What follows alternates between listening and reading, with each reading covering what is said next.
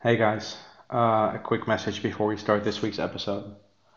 Last weekend, one of my dearest Ranger friends living in Sweden passed away.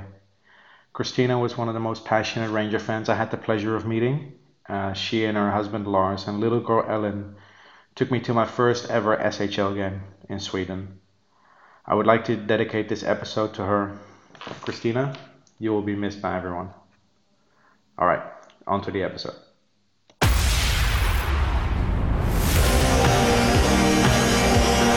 We're gonna go! Well, let's see. We're going to get the call here. We're getting the right call. That's all that matters. After review, good goal. Good goal. After reviewing the play, the call on the ice stands. We got a goal.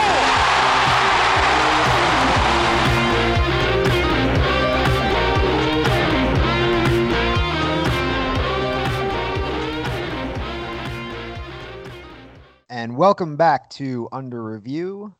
I'm Greg, he's Steve, and this is August the 4th, 2019 on this lazy Sunday. What's up, Steve? I'm good. I'm not feeling 100%. Went on drinking on Friday, and I reached that age where I need to recover the whole weekend.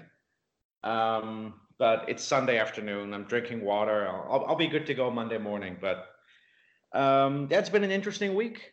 I received the game-worn KHL All-Star jersey of Vitaly Kravtsov in the mail on Wednesday from the Russian Traktor fans that approached me on Instagram a few weeks ago. So it's been a good week. We had some action on the Rangers too with the buyout, which that whole saga was just hilarious. Yeah, we haven't talked about that because it basically happened the day that we dropped our podcast. So we haven't talked about that, but kind of crazy, isn't it? Yeah, people thought that the buyout window would start Monday because Buchnevich was signed on Friday, but because the contract was only submitted to the front office after 7 p.m. on Friday, the window was moved up to Wednesday, and nobody knew. Everyone on Twitter, on Facebook, on Instagram, all the beat writers, they all thought that Monday was the day. Yeah, So- I mean, we all thought that. And then Monday was going to be the start of the 48-hour buyout window. And then on Wednesday, when nothing happened, everybody was panicking. Everybody was like, oh, so we're not buying out anyone? And then I think 10 minutes after the what was supposed to be the deadline passed, the first reports came in that the buyout window hadn't even opened. It was I thought it was hilarious. Larry Brooks, Brett Sergalis, Rick Carpinello, they all assumed that the buyout window was from Monday until Wednesday, but it only opened on Wednesday. Yeah. So that was pretty funny. And yeah, then of course we heard that the buyout was Kevin Shattenkirk, which I'm not a big fan of for more than one reason. I'm definitely not a big fan of it. But I guess we'll have to, accept the fact that the guy who signed here on a discount to play for his childhood favorite team only lasted for 2 years, as sad as that may be. Yeah, that's pretty depressing, actually. If you think about Kevin Shattenkirk's life, he comes back home to play for his favorite team, takes a discount, hurts his knee, and, has to deal with Le'Veon Yo and that thing. Actually, let's even take that step further. They ship off Ryan McDonough, right? Like he doesn't even really get a chance to play with Ryan McDonough because he never got the matchups he wanted. Then he got hurt, and it's just like it kind of is a nightmare of the last 2 years for Kevin Shattenkirk. Yeah. Matter of fact, I'd even go further back. It's like he gets traded from Washington and wins a Stanley Cup, and same thing with St. Louis. They win the Stanley Cup. And it's like he just kind of misses those windows with the teams he was on. And then he signs with his childhood favorite team for a discount and wants to play with Ryan McDonough. That never, the coach never let that happen. Ryan eventually gets traded. He's seeing the team go from, oh, are we still a playoff contender to what are we doing? Hey, you're rebuilding and blowing this thing up. And ow, I got hurt. And now my knee is kind of, crappy right now. And that's going to take a while to get right. You got to feel bad. Let's just call it what it is. You got to feel bad for the guy. You really do. Like he Yeah. really like everything that could have went wrong for Kevin Shattenkirk went wrong. Yeah. Yeah, exactly. And at the end of the day, I know it's a business decision. And for the immediate cap relief, it was probably the best decision. With only the 1.4 million cap hit for this upcoming season. By buying out Shattenkirk instead of Smith or Stahl, they basically put themselves in a position where they are now under the cap. They have 1 million in cap space with some players they can send down. It puts them at 3.8 million to sign Lemieux and D'Angelo, which is a great situation to be in, considering where we're coming from. And it also gives Gordon more leverage in the negotiations if teams are interested in a guy like Chris Kreider. We no longer have to sell Kreider for pennies on the dollar because we're over the cap. So from if that was the point of view, if that was the reason why they bought out Shattenkirk, I can sort of get it. Because with the one move, you basically get rid of all your problems. But that cap hit next season is going to kill us. $6 million. I don't think enough people are really. I don't think enough people are really hammering that home. I think we're so focused on 2019-20 that people forget that cap next year is gonna. I mean, we have so much money in dead cap next year, and I'm glad you brought that up. Yeah, $6 million for Shattenkirk, 300,000 for Spooner, which is that's nothing, and then 1.1 million for Girardi still.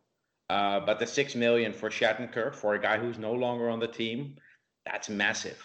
You can basically say that you have Libor Hayek on the team for 6.8 million, for a 6.8 million cap hit. That's basically right, or any rookie for that matter. Yeah, you basically have a rookie on the team for almost $7 million cap hit. Yeah. But yeah, I mean, the immediate cap relief is probably the big reason why they did it. But Shattenkirk wasn't even the worst defenseman on the team. If we look at the three guys that were buyout candidates, according to everyone, Smith, Stahl, Shattenkirk was probably the best player out of the three. I actually agree with that, and I'm happy you brought that up too, because I think that there are a lot of Ranger fans out there who disagree with that, who think that Kevin Shattenkirk was the worst defenseman of the three, and I think that's a horrible take. I don't think he was. I think now, yeah, the knee injury did took a while for him to get going, sure, but I mean but if you look at his production, point wise, advanced analytic wise, he was not the worst of those three. He was the best of those three.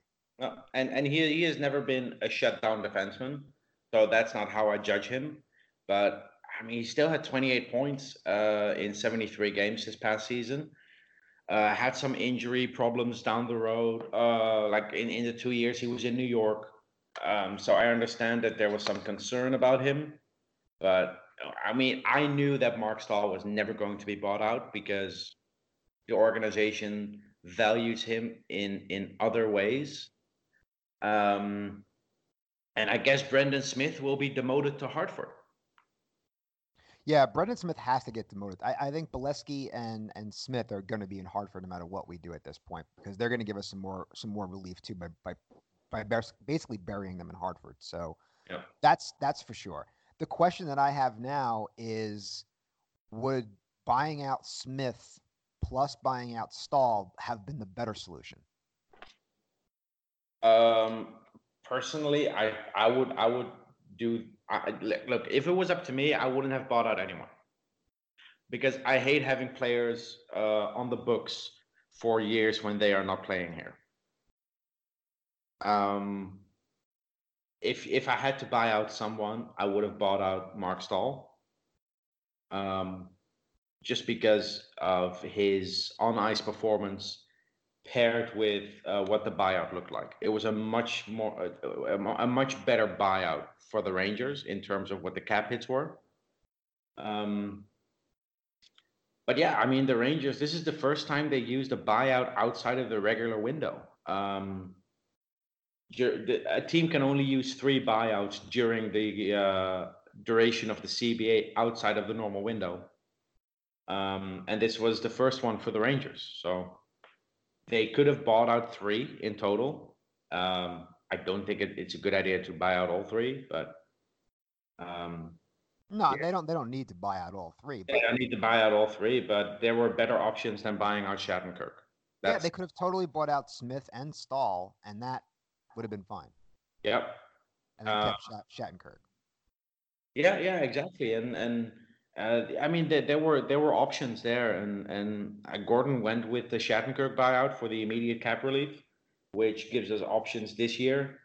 And I guess they're banking on having a lot of players on entry level deals next year to offset the $6 million cap hit. And I actually get that. I mean, there's a possibility that Keandre Miller can play next year, and it's not out of the realm of possibility. There's a possibility that Tony DeAngelo is not on this team moving forward past next year. He could definitely be traded because there's also a lot of rookie defensemen coming up.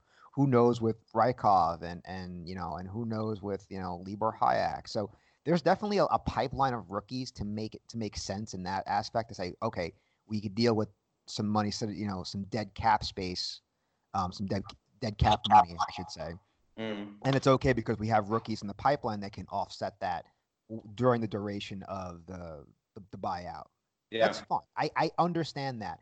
The problem that I have, and I think you have the same problem, is that Kevin Shattenkirk wasn't the worst player of the 3, and he made and on top of that, you also say it was the worst in terms of structured buyout because you have so much money in dead cap for 2020 to 2021. Yeah. So for me personally, I think now I know why Stahl didn't get bought out, and I think it's a shit show for the Rangers.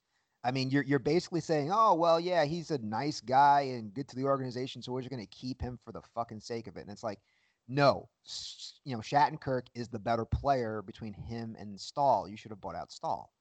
Now, I would even argue if you don't want to buy out 2 players, you could have. I'm sorry, I still think that you could have sold on Nemesnikov for, you could have 20%, 20%, 25%, maybe even 50%, and still gotten a 5th round pick, a 4th round pick, something for him, which I think they eventually will get that. So I just don't think that Nemesnikov is a non-movable contract. The only one I would have probably not moved right now is Chris Kreider, simply because the Rangers didn't have any leverage. And teams know they had to go under the cap, so they're going to sell you Kreider for pennies on the dollar. I don't want to do that. So I'd rather say, cool, let me get myself under there and regain my leverage. Yeah, and that's the thing. And when I was talking about guys on entry level contracts, I wasn't necessarily referring to defensemen, but also forwards.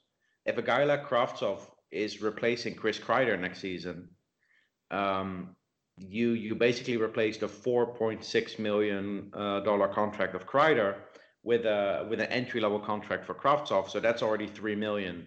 That's already half of the Shattenkirk cap hit that you sort of make room for. Nemesnikov will no longer be on the team. Beleskey will be gone. So they can fit $6 million on the they can fit it into their salary cap.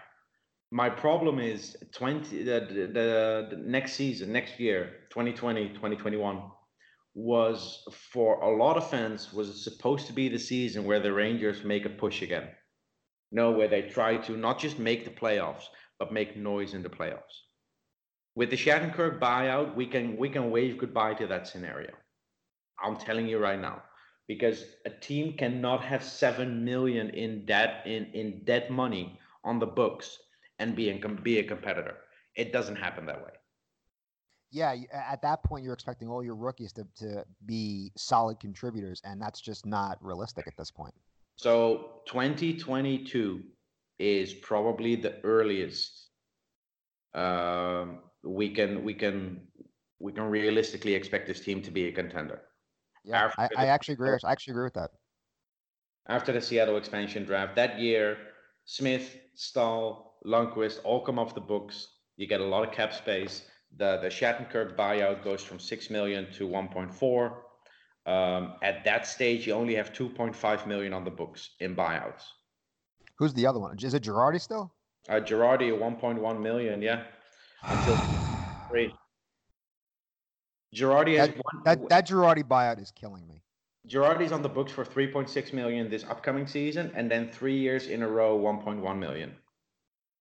That was such a terrible buyout. Yep. Yeah, the Rangers are probably the only team in the league that currently have 4 buyouts, like on the books. Not so much in cap hit because Brad Richards doesn't count against the cap, but Rangers still pay him. But it's Spooner for 2 years, Shattenkirk for 4, Girardi for 4, and then of course Brad Richards, who I think he gets 1.1 million until 2026. At least it doesn't count towards the cap, so that's fine. No, but it's still money going his way. I mean, every year on July 1st, Brad Richards has a little party with Rick DiPietro. Yeah, right. They probably get together, book a suite in New York City, and trash the place because they can pay for it anyway. Yeah, that's pretty true. And there was this. You have to help me here because I'm not a big baseball guy, but there was apparently a baseball player that was bought out by one of the New York teams that gets paid until like 2030. Bonilla or something. Oh yeah, Bobby Bonilla. Yeah, he's getting paid forever. Like he's basically being paid by the New York Mets for probably the duration of my life. Okay. Bobby Bonilla, because every time I mention the Richards and DiPietro thing, someone on Twitter says, "Oh, this guy Bonilla is probably joining them." Like, okay.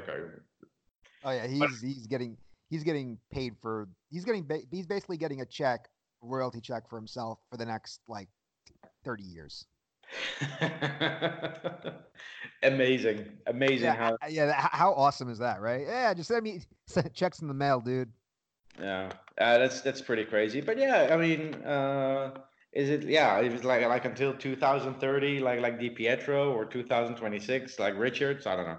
But every year on July 1st, there's a lot of money being paid out to players who are no longer on the teams. Yeah. So moving forward, I guess we can say nothing. I think we've said everything we need to say about the Kevin Shattenkirk, buyout. It is what it is.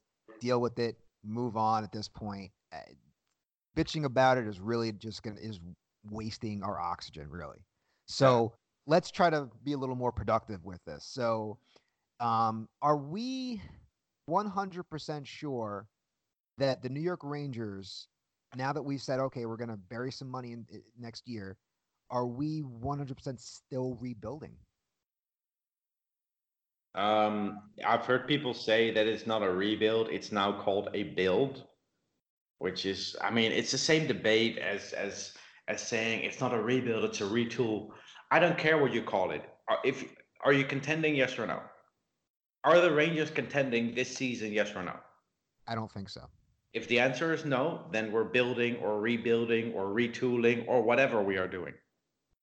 Maybe we'll call it renovating the team. I don't care. If we are not competing for the cup, if we are not a playoff team. I like that one, renovating. Yeah. We're renovating the team. We're renovating the lineup, guys. We're getting rid of all the old furniture and try to move the new stuff in, but nobody wants to pick up the old furniture, so we have to leave it in our front yard. like a fucking garage sale. It's a garage sale, but nobody's showing up. Anyone want a broken stall? Not really. I already got enough broken players. Oh, okay. We have this amazing new recliner with like this flat screen TV built in. That's Capo Caco. And if we want to use it, we have to move the old couch out, and I guess we'll have to put it in the basement for now until someone comes and picks it up in 2 years. Yeah, and that's exactly what we're doing with a buyout. We're using our basement as like the dead cap. Like, oh, just store stuff down there. But man, I want to make it a cool area. Yeah, but we can't. We got to get rid of this stuff. Yeah, there's no man cave for you the next 2 years because this shit is still in there.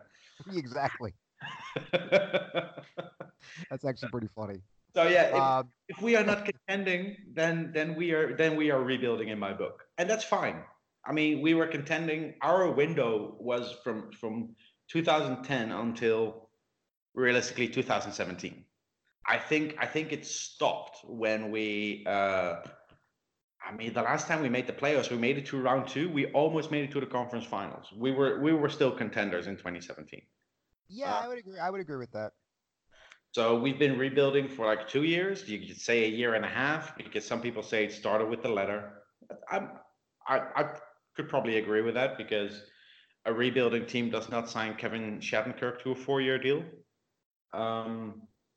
But yeah, I mean, it's been 2 years. There are teams in the league that have been rebuilding for 10. Look at Buffalo. When was the last time Buffalo did something in the playoffs? And when's the last time they were in the playoffs? That is probably 10 years ago.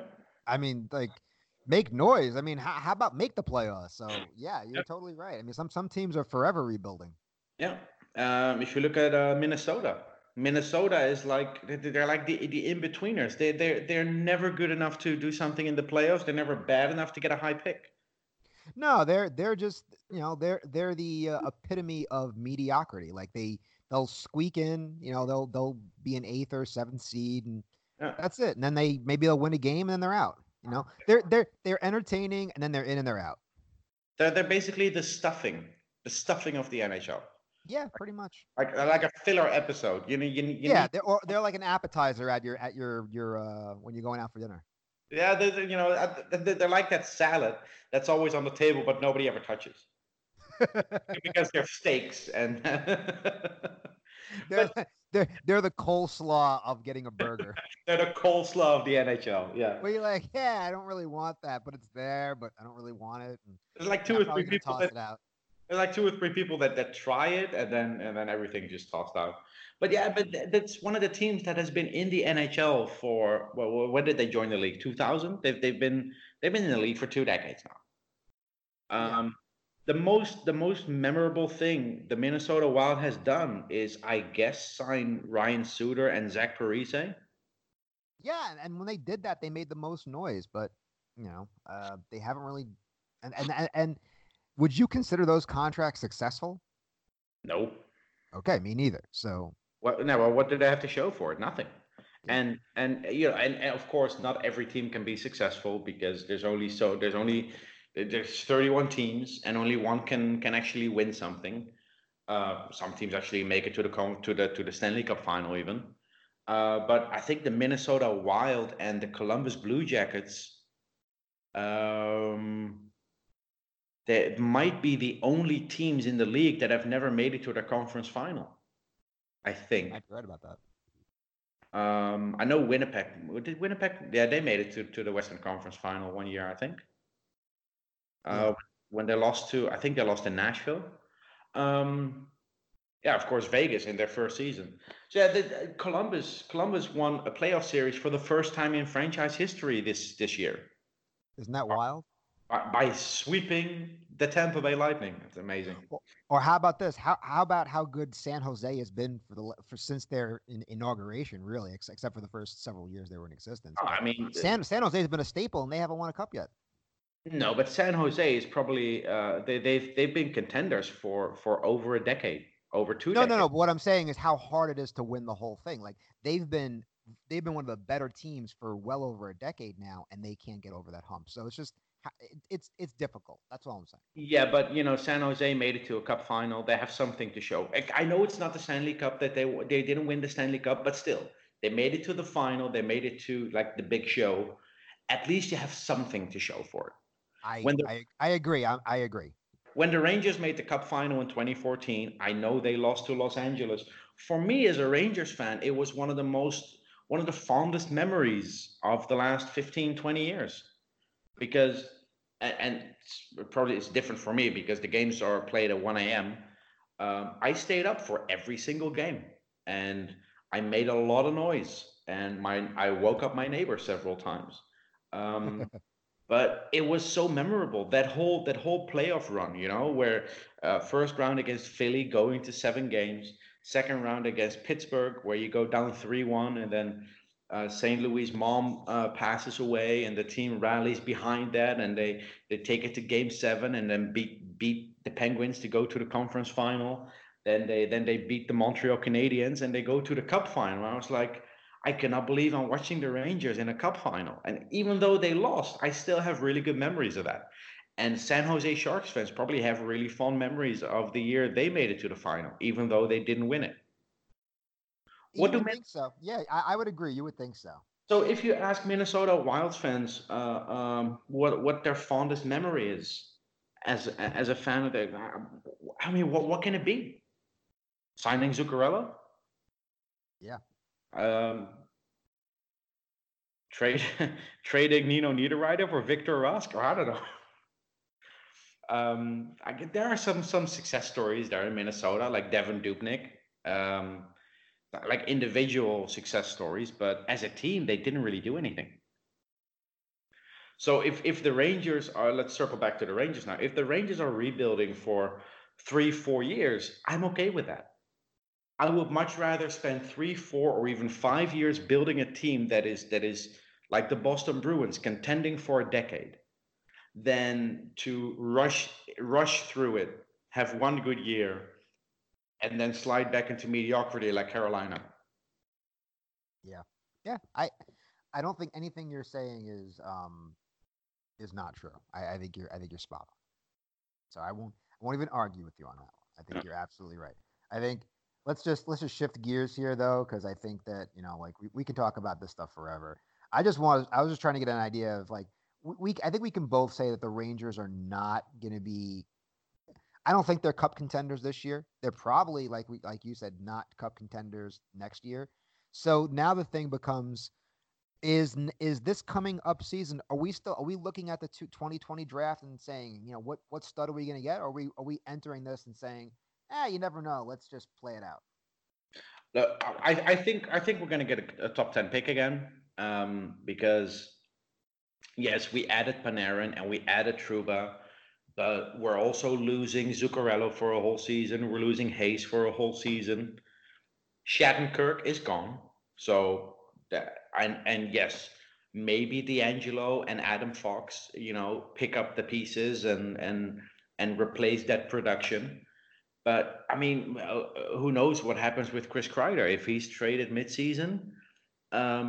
A lot of things have to go right for the rookies and like the second or third year pro players to replace the guys you're losing. And I'm not just talking about points. I'm talking about minutes on the penalty kill. I'm talking about leadership. If you're down 3-1, we have had games where we were down 3-1 in the third and we come back because we have guys who have that mentality where we just get back into it. And if you have a really young team, you're very vulnerable to like losing confidence. If you slip into a 5 or 10 game losing streak, how does that affect a team that has 5, 6 rookies or second year pros on the team? How does that affect them? Yeah, I think you're absolutely right. It's a lot easier to get over that hump for guys like Zuccarello and Hayes and Shattenkirk than it is for guys like Kakko, Kravtsov, and Fox. Yeah, that's true. And it's a lot. It's a lot to ask for these kids. Yeah. So, like I said, a lot of things have to go right for us to be. A lot of things have to go right for us to be as good as last season's team.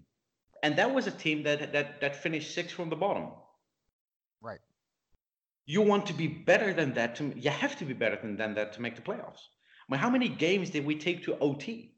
How many of those games that we took to overtime last season are we going to lose in regulation now? 5, 7? That's 5 or 7 points that you're not getting. Yeah. So I'm just not convinced that this is a team that can make the playoffs. I don't see this as a fringe playoff team. I think this is another top 10 pick. Yeah, I actually completely agree with you on that. I know there's some Ranger fans out there who don't think so, but I do. I think they're going to be. I think if everything goes completely right, they're, knocking on the door. But that's asking way too much. You're really being super rosy on all your predictions.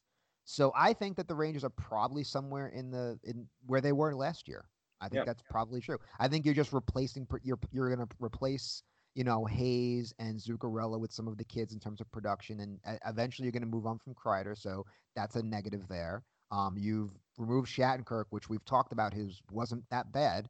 You just had to get under the cap, so you did it for financial reasons, and you're expecting Fox to to beat Shattenkirk already. I mean, like, it's a lot to ask. So I think if everything goes well, maybe they are where they were last year. Matter of fact, you could actually argue they might be worse. Yeah, I mean, a couple of things have to go right for us to be where we were last season, and that is still sixth from the bottom. Let's just say, for argument's sake, that more things go right. Let's just say Elias Andersson is going to put up 35 points, and Hedl is going to put up 40, and Kravtsov comes in and puts up 40, and Kakko is going to have an amazing rookie season. He's going to win the Calder and have a 65 point season. Let's say all of that happens, and that Adam Fox replaces Kevin Shattenkirk, and that Jacob Trouba is playing like a true first pairing defenseman. Yep. So we'll be better than last year, but better than last year could still be a top 10 pick. I agree. If we are better than last year, it's not necessarily going to be, we're going to make the playoffs now. I just don't see it happening. And it's not because I don't want to. I mean, if the Rangers make the playoffs, I'm gonna watch every game. I'm gonna take days off work so I can watch it in the middle of the night, and I'll support them from the first second until the last. I just don't see it happening. And I'm not upset if they don't make the playoffs, because I'm in this for the long run. I'm glad you said that. I think that's the right take. Yeah, I want to be the Boston Bruins of the 2020s, not the Carolina Hurricanes. The Carolina Hurricanes made the playoffs, I think, 3 times in the last 15 years. And each time they make it at least to the conference final. Does that make them a good playoff team? Well, yeah, you could argue yes, but it's just a small sample size. It just makes them. It doesn't make them consistent. It just makes them. When they're in there, they're a strong competitor. But the consistency is the issue. Yeah, and I don't want to be a team that makes the playoffs once every 7 years. Yeah, I don't want to be that. The Boston Bruins won a cup in 2011. They made it to the final in 2013. They made it to a final again this year. They made it to the conference final once or twice. On top of that, the Boston Bruins have been one of the consistent teams in the last decade. That's what incredibly consistent, actually. That's what I want. If you tell me now that in the next decade we will make the cup final 3 times, we win it once, and we make 2 conference finals on top of that, where do I sign? Yeah, exactly. That's what I want. I would probably enjoy that more than winning 2 cups and missing the playoffs the other 8 years. Now, I know that's a hot take, but I'm serious. No, I think that's the right take, dude. I don't think that's a hot take at all. I don't think it's a hot take at all. I'll support you on that one. I don't think it's a hot take at all. I'll double it. I'll back it up. So if we have one more year where we are in the rebuild and get a top 10 pick, that's to me that's the best scenario. No, and let's be fair. This 2020 draft class is a stacked class. I mean, there's a lot of really good players next year. Yep. I don't see a lot of teams giving up their first round pick. Because it's that good of a draft. Yes. Of course, there will be contenders will still give up their first round picks at the deadline to put themselves over the top and go for it all. But I don't think you'll see teams in the early stages of the season giving up their first round pick. You might be right about that. We might be at that point, right, where teams are just not gonna. I mean, we know how they feel about first round picks in general, but we might be at a point now where they're even looking at this this draft class for 2020, and they're even more protective and selective about giving up that pick. Look, it took general managers more than 10 years to realize that draft picks are valuable, because in a salary cap world, you cannot just sign your free agents every year and be a contender. It took them 10 years to figure that out.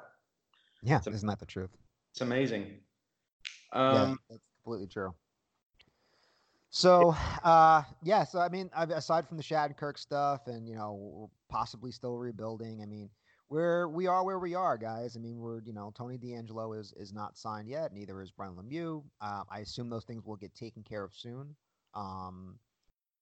We've got, obviously, now that we've bought out Kevin Shattenkirk, there is cap space there. I do have one question. Do you think the Rangers make one more move, other than, obviously the 2 RFAs they have to sign? Do you think there's another move, like in terms of a player being moved this summer, that will happen? Now that they don't have to anymore for cap reasons, I can still see it happening, but not as soon as we may have expected earlier. I wouldn't be surprised if they go into the season now with Kreider and Namestnikov and Strome on the team, and then just take it to the deadline and see what they can get for them. So basically, you think they're going to try to make Kreider now a rental at the deadline, as opposed to trying to move him in the next, several weeks? Yes. Are you worried at all that you're running the risk of him getting hurt between start of the season until February? Look, there are always risks involved. There was a story last year, and I don't know how many hockey fans know this, but there was a football player in Europe, or a soccer player in Europe, who was transferred from a French team, Nantes, to Cardiff City in the English Premier League. And everything was signed already. The contract was signed. And the first installment was supposed, because they were paying it in 3 installments, I think. And they were planning on sending the first payment. And then on the way from France to the UK, the plane carrying the player crashed, and the player passed away, died in the crash. There's this whole debate now on whether or not they should still pay the transfer fee, because they never got the player, and blah blah blah. Stuff can always happen. Kreider can walk his dog next week and break his ankle. That's true. I'm not going to worry about potential injuries that we have no way of knowing if they were happening or not. Niels Lundqvist's injury looked really bad last week when he was playing in the summer showcase. Turns out that it's not that bad. He'll be back on the ice next week when the preseason starts for his team in Sweden. But it could have been much worse. He could have missed the whole season. But yeah, I don't think that should be a reason to trade a player now as opposed to at the deadline. If Gordon thinks he can get more value for Kreider at the deadline, which is not unlikely. I mean, I sort of agree with that if Gordon thinks that way, because a player like Kreider with a 4.6 million cap hit is much easier to move at the deadline, because his prorated cap hit will be much lower with only 1 month left in the season. Yeah, so the one thing I will say about that is, I think to play the other side of the coin is that, during the summer, more teams are thinking that they're going to be in it. They might be more interested in a Chris Kreider, whereas by February, the teams that are hovering around and not really sure where they are, if they're out, they're out. It's like you're lessening your pool, so to speak. Yeah, but all you need is 2 teams. All you need is 2 teams that are interested in your player, and you can get something out of it. That's fair too. And if you look at the teams now, the teams that can afford him are probably the teams he does not want to go to, because Kreider also has a no trade clause. He can submit a list of 11 teams. at the deadline, the teams that will be interested in Kreider are contenders. It's much more appealing for a player like Kreider to say, okay, I'll go to Pittsburgh for a couple of months, or Boston, or Toronto, Tampa, whichever team is top of the conference in the West. I mean, it sounds a lot more interesting for a player than accepting a trade to a team that might not even make the playoffs during the season. Yeah, I definitely buy that. I mean, like I said, you are running risk, but I'm trying to mitigate that risk. You're saying, fuck it, who gives a shit? Yeah, that's fine. I think we're both in agreement. Are we both in agreement though that we think that Chris Kreider after February will not be a New York Ranger? Yes. Okay. So you don't think there's any chance that the Rangers say, sure, let's try to work something out and keep you for the next 5 years? No, I don't think so. Okay. On the other hand, I mean, if history teaches us something, is that general managers never learn. So there was this quote over the summer where I don't know if it was an actual quote or if it was like a joke, but it's like a quote from a general manager that says, "I'm buying out this bad contract so I can give out a new bad contract." Yeah, I remember that. So yeah, I mean, if a team is willing to give Zuccarello a 6-year deal, then I wouldn't be surprised if Kreider gets a 7-year deal thrown at him. But just like with Zuccarello, I will say happy for him, glad it's not with us, if that happens. Yeah, and that's my thing. It's weird when I think of the Kreider thing. Like, let's hypothetically say that Kreider says, "Sure, I'll take a 4 or 5 year deal." Done. I mean, I would say, fine, let's sign you right now to 6 and change, or Yep. even at 7, I could bite it. But 7 for 4 years, yeah. I would do that. But the point is, I don't think he's going to want to do that. He's going to want 7 years. So, and that's what scares me is year 5, 6, and 7. Yep. I would be willing to go to year 5 at the most, and say year 5 might be a whatever. I'll eat it, but I'm not eating 3 years.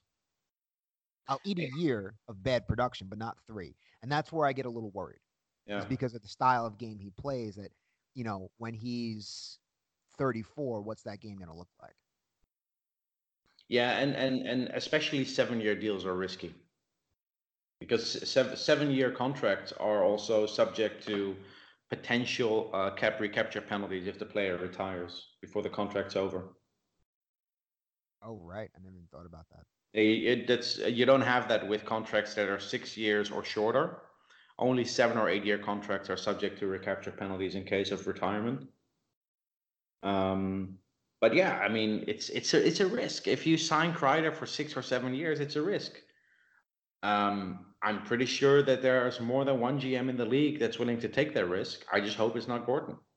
Yeah, I hope not either, to be honest with you. Because if history teaches us something, it's that the type of player that Kreider is doesn't age well after 30. No, he doesn't. So I love Kreider. I mean, on HF boards, my username has been Amazing Kreider, man, for almost a decade now. I like him. I forget about that.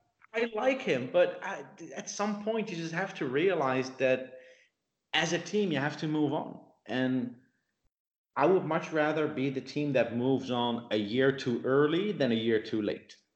Yeah, I would agree with that. And Kreider can have 2-3 really good seasons for a contender. We're just not in a position where we need a player like Kreider. If we were a contending team right now, then yes, sign him to an extension, and he can bring you what you need.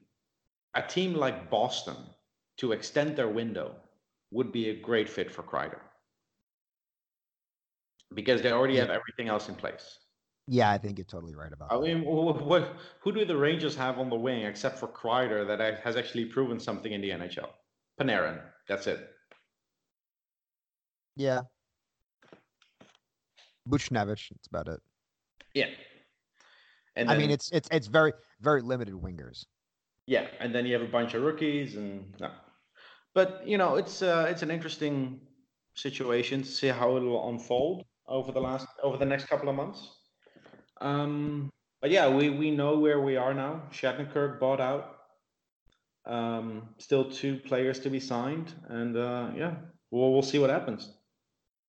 Yeah, I mean, like I said, nothing really else to talk about in terms of the Rangers until we sign Lemieux and then we sign D'Angelo and we see where we go from there. And maybe there'll be some trades. There might not be. This just might be your roster, guys. Yeah, and yeah, and I'm really looking forward to seeing the young guys on their entry level contract, see how they do in their second or third year. Because everyone's talking about Kako and Kravtsov, but I'm really interested to see how Howden does, and Hedel and Lias, how they do with another year of experience under their belt. Yeah, I think that's going to be the one thing I'll say about this upcoming season is it's going to be fun. You can literally look at this season and say we're going to have some fun because you can make an argument either way that, hey, maybe everything works out perfectly and they're a playoff team. Great. Everything doesn't work out perfectly, but the kids are having fun and they're growing and they're learning, and we're looking at another potential lottery pick for 2020 in a stacked draft. Great. And everyone's growing. Great. Okay. Yeah. Like there are, it's for the first time in a long time, I look at this upcoming, I mean, I didn't really look at that like last year, I'd say 2 seasons ago coming into last year, I looked at it as, yeah, we'll see.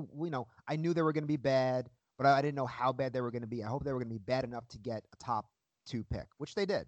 I mean, because of the lottery, and that's great. They were lucky enough to get a top 2 pick, yes. Yeah, exactly. Lucked into that. But now I'm literally looking at this season as, let's just have fun, and I don't, throw everything against the wall and see what sticks and just have fun. Like I really, for the first time in a long time, I'm really gonna look at this season and it's whatever happens, and I will not be upset about it. Even if the kids struggle, I don't care. If we do well and we're a playoff team, great. If we don't hit those strides and we're losing games 2-1, 3-2, whatever, like we're just I don't care. Like I really don't have too much expectations for next year. I whatever happens next year, I think I'm okay with, as long as everyone stays healthy and as long as the kids get the ice time to grow. If those 2 things are checked, I'm fine with whatever result happens next year. Yeah, and it's not just the Rangers that are interesting to follow. I mean, Hartford has a lot of new players on the team this upcoming season. I'm talking to one of my friends, Joey, later on, who goes to a lot of Hartford games and follows the team closely. He'll have some inside information too. But it's interesting to see guys like Rykov, Reijonen, and maybe Kravtsov spent some time in Hartford. They added Greg McKegg, who will probably play the majority of the season in Hartford. So yeah, some fresh blood on the team is a good thing. And the Rangers have taken their sweet time finding a head coach and assistant coach for Hartford. But yeah, they finally found them. And now we can start looking forward to that as well. And of course, all the prospects that are playing in Europe and in college and junior hockey, the Rangers are finally have a prospect pool that is worth a damn. Yeah, let's put it that way. Because I remember a few years ago where once you got to like the number 4 or number 5 on your list among prospects, you were talking about guys like Dylan McElrath or Ryan Grubb, and like Ryan Grubb is still in the organization, but I think Ryan Grubb, if you have to rank all the prospects now, he's probably not even top 20. Yeah, I mean, yeah. With all the players we have acquired through trades and drafting and undrafted free agency, we have added so many young talent to our organization. It's pretty remarkable that we managed to do that in the last 2 years. Yeah, I completely agree. I mean, the job that Gorton has done, as much as I hate the Shattenkirk buyout, As much as I wish that Trouba was a little bit cheaper, I mean, amazing job. I mean, like I think I can't stress enough how much of a good job that Jeff Gorton has done in his tenure as a Rangers GM. It's done a lot of good. I mean, no GM is perfect, but the good far outweighs the bad. Yeah. Yeah. True. True. Yeah. Do you know when Traverse City is? Is that in September? I think it's in September. I don't know when though. Okay, so Traverse City tournament September. Yeah. Yeah, like I said, preseason in Europe starts next week, so there will be some videos of our prospects all over Twitter again. That's when, for me at least, the season starts with the interesting stuff to follow. Right. And then Champions Hockey League at the end of August, early September, and then Rangers preseason end of September. I'm basically going to be out of the hockey mentality up until at least September. Okay. I'm going to take this month, and I'm just like, I'm going to chill this month. I'm actually going to be focusing more on baseball this month. Oh, baseball. Yeah, I actually started following baseball a little bit because when I go to New York in September, I'm going to a Yankees game, which will be my first ever baseball game. So I've been watching a lot of highlights, trying to learn the rules. I now know that an RBI is not called an assist. I've been calling it assists for like a year. Yeah, I learned that if the ball bounces and goes into the stands, you can only go to second base, and it's not considered a home run. See, I'm learning. Yeah. There's a Dutch guy on the Yankees team, Didi Gregorius. So he's already my favorite player. Same nationality. Yeah. Didi's one of my favorite players. So yes. Yeah. But it's a lot of fun. I'm really looking forward to that Yankees game in September, and of course the Rangers preseason games as well. Going to 4 out of the 6. Which ones are you going to? The home games against the Devils and Islanders, and then the road games against the Devils and Flyers. I'm going to Philadelphia for the weekend. I have plans to go to Independence Hall, see the Liberty Bell. So yeah, I'm gonna watch National Treasure before I fly.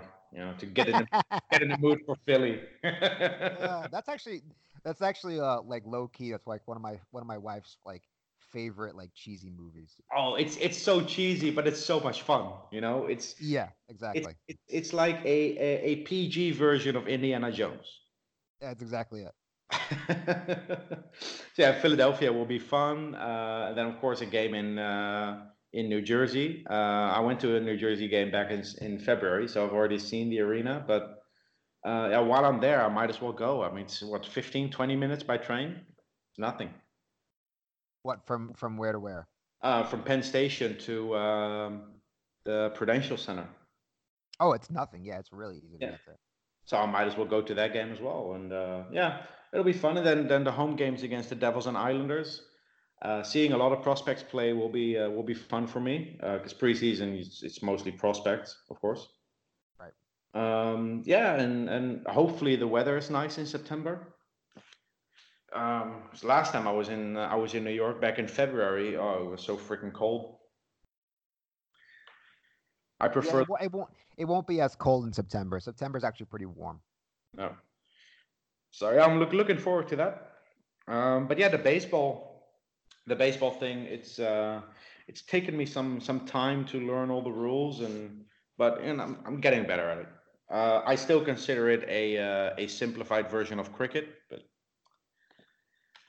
I have no idea. Like I know nothing about cricket. I know more about golf, and I know nothing about golf than I know about cricket. If you think baseball games are long, there are international cricket games. They call them ODIs, one-day internationals. They last about 8 hours.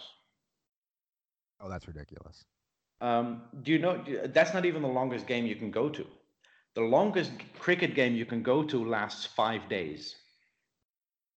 It's a full test match. I went to one once. I thought it was just a 1 day.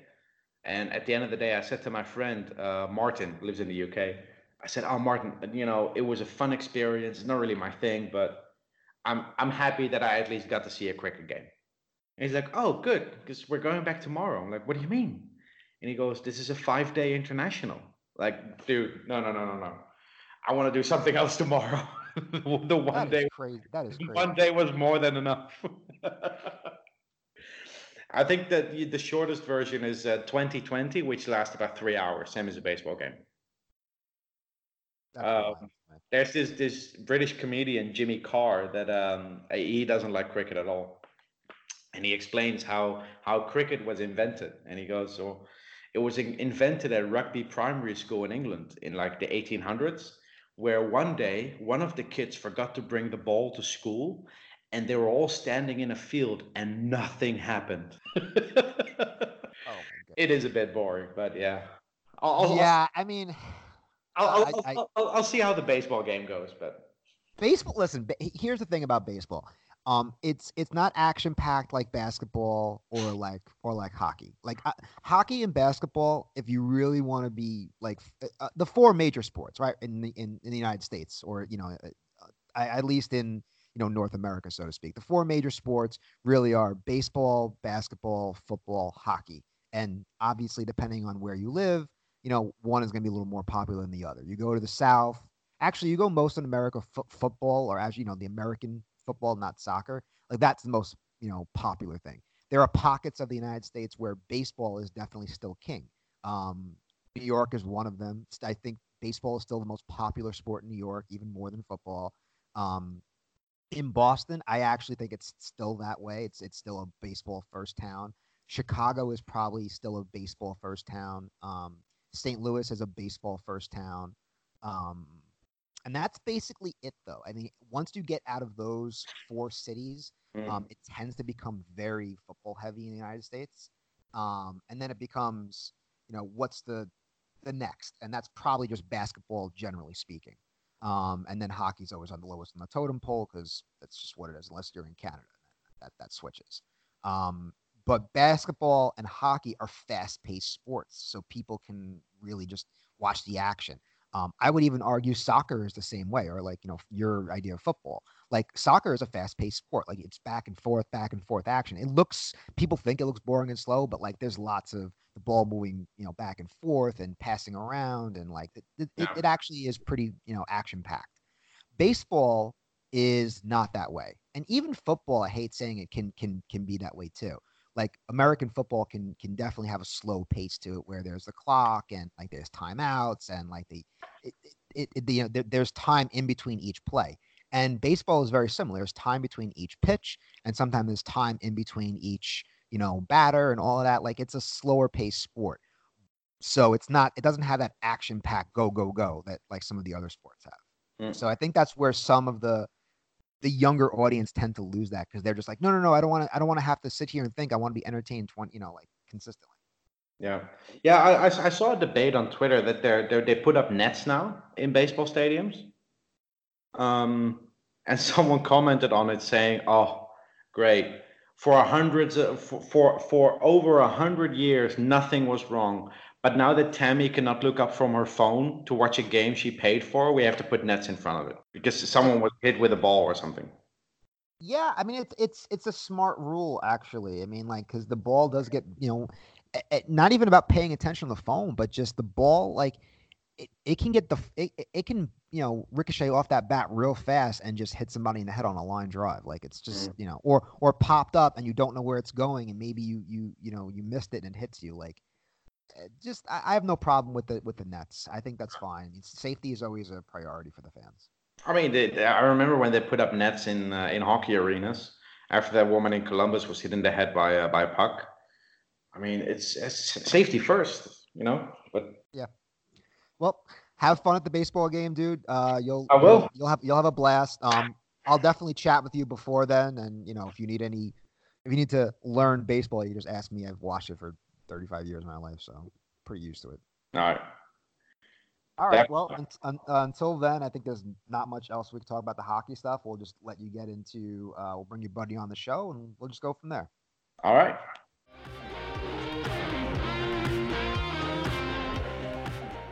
And we're back. We have a very special guest on our show this week.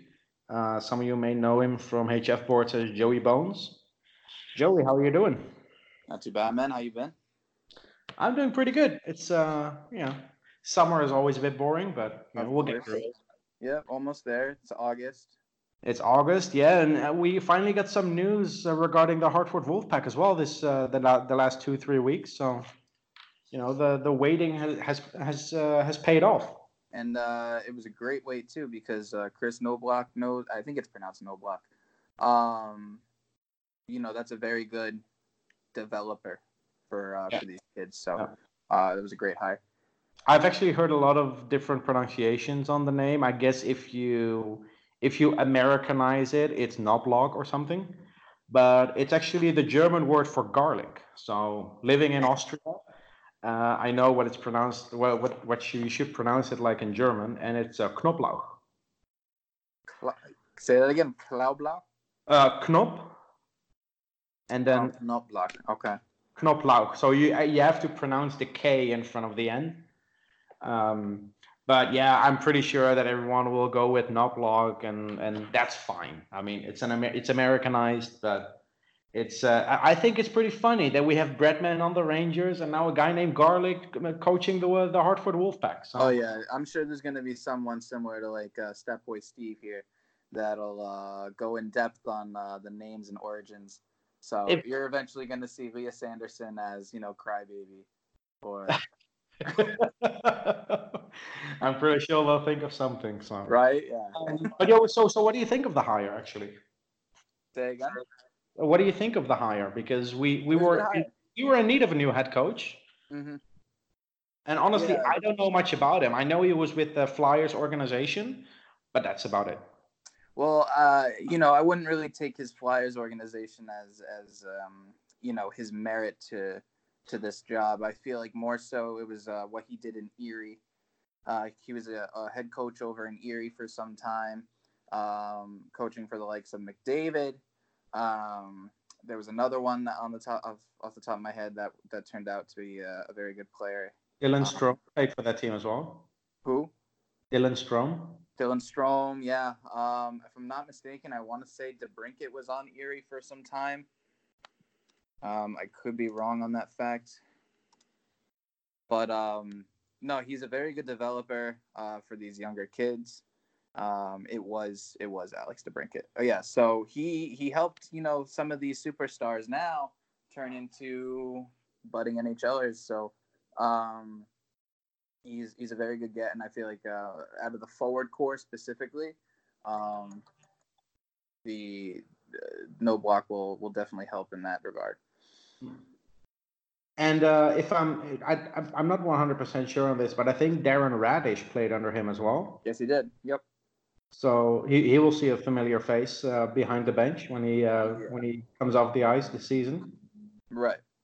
And we on HF boards did this prospect ranking, whereas everybody just kind of throws in their vote and makes their own prospect list regarding who we see fit for a stardom bid in the NHL, and then other prospects that aren't as fitting for the role. But I know they had Darren Radish specifically on like the lower end of that list, and don't put it past him. He's a very good player.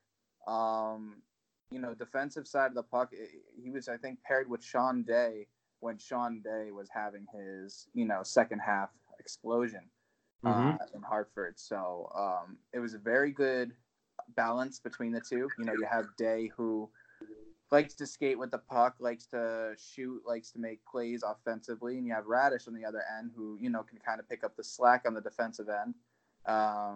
When Sean Day's pinching, he automatically goes back just in case there was a 2-on-1 break the other way. And he knows how to break up plays. So defensively, Darren Radish is very underrated. But with Knobloch knowing this, familiar face, you could actually see Radish or even some of these other defensemen turn in very good seasons for Hartford this year. Yeah, and he's one of the older guys, of course, on the team, even though he's only 23. He's still very well prospect. Yeah, we have so many defensive prospects already, and especially when you look at Hartford, the guys that are not as well known as like the Adam Fox and Anthony D'Angelo and Libor Hayek type players. You have Brandon Crawley and Sean Day, you mentioned, Ryan Lindgren, Joey Keane, who signed his entry-level contract earlier this year. Right. Potentially Yegor Rykov, because he only has a European assignment clause for his second year. So the first year, there's a pretty good chance he will play at least some games in Hartford. Right. So there's a lot of competition, which is a good thing. I just wish they would have gotten at least one more experienced guy. A couple of weeks ago, we were talking about what Hartford needs to do, and one of the things I mentioned is to get this like really like star defenseman. And two of the players that I mentioned were Aaron Ness and Bobby Sanguinetti.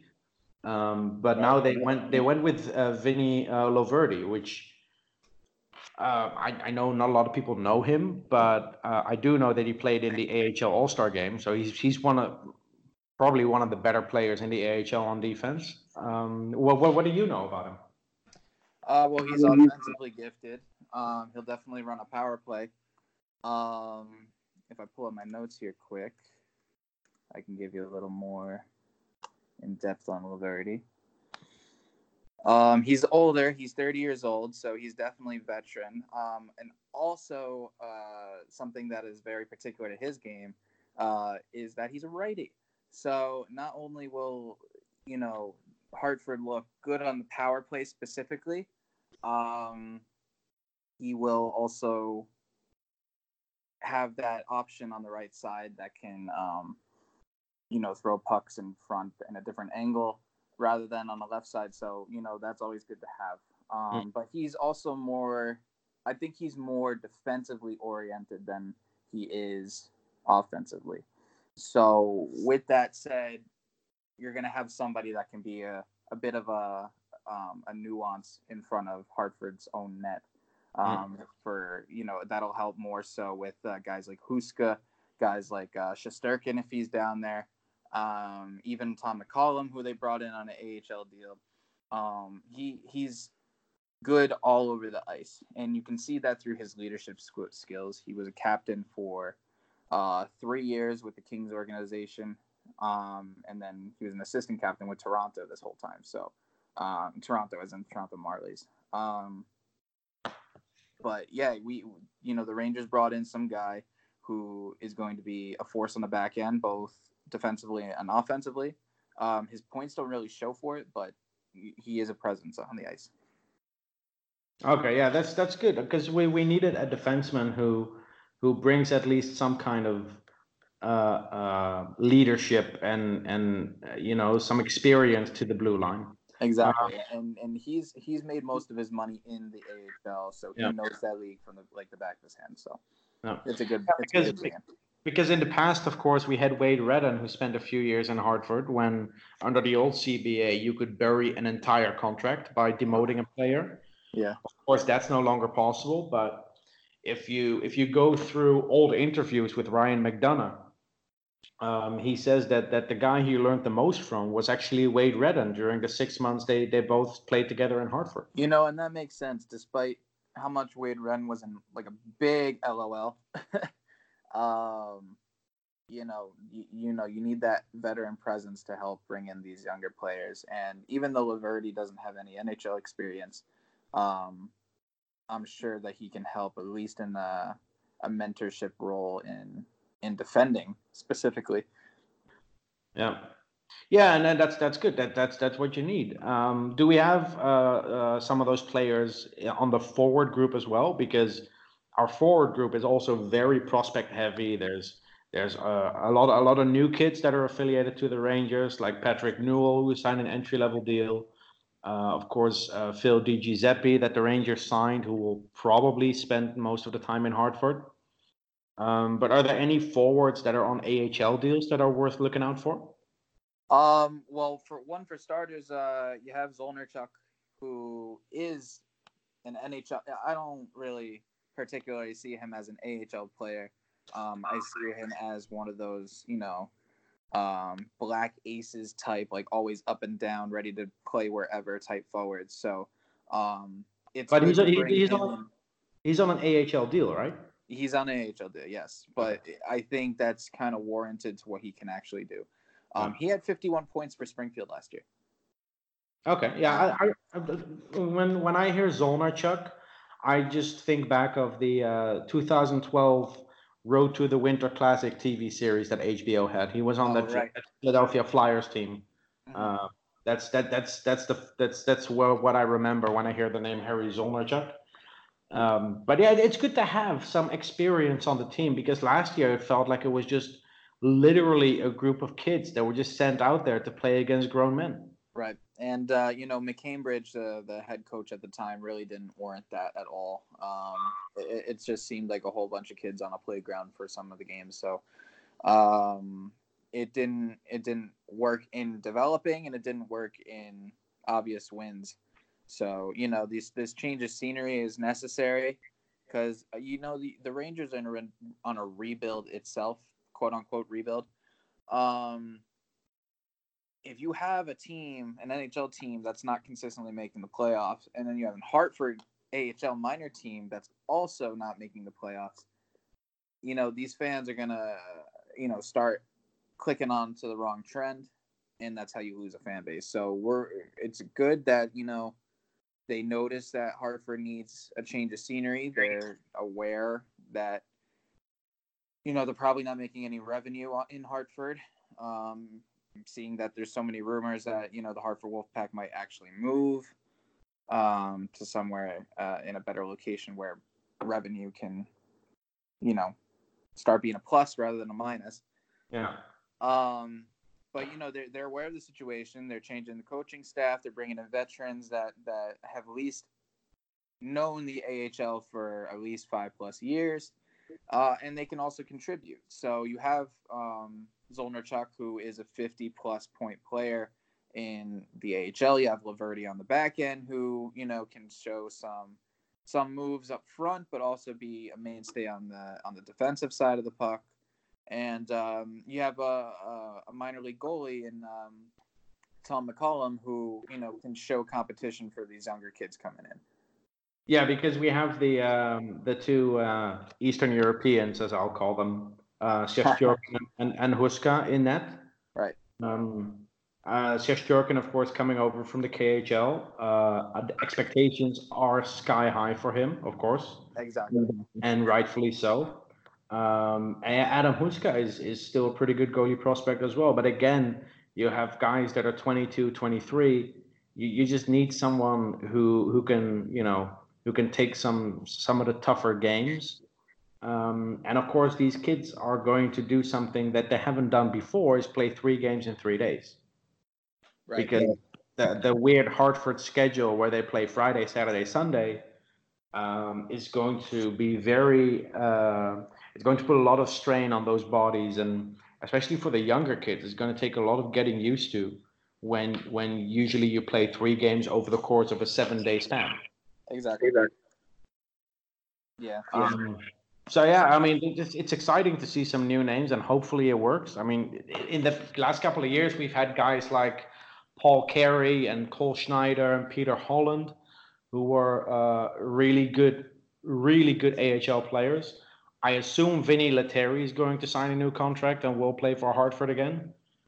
He is already signed, so he's already slated with the Rangers. Okay.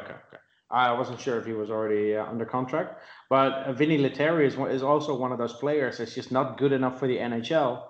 But in the AHL, he's a really good player. He was point per game last year.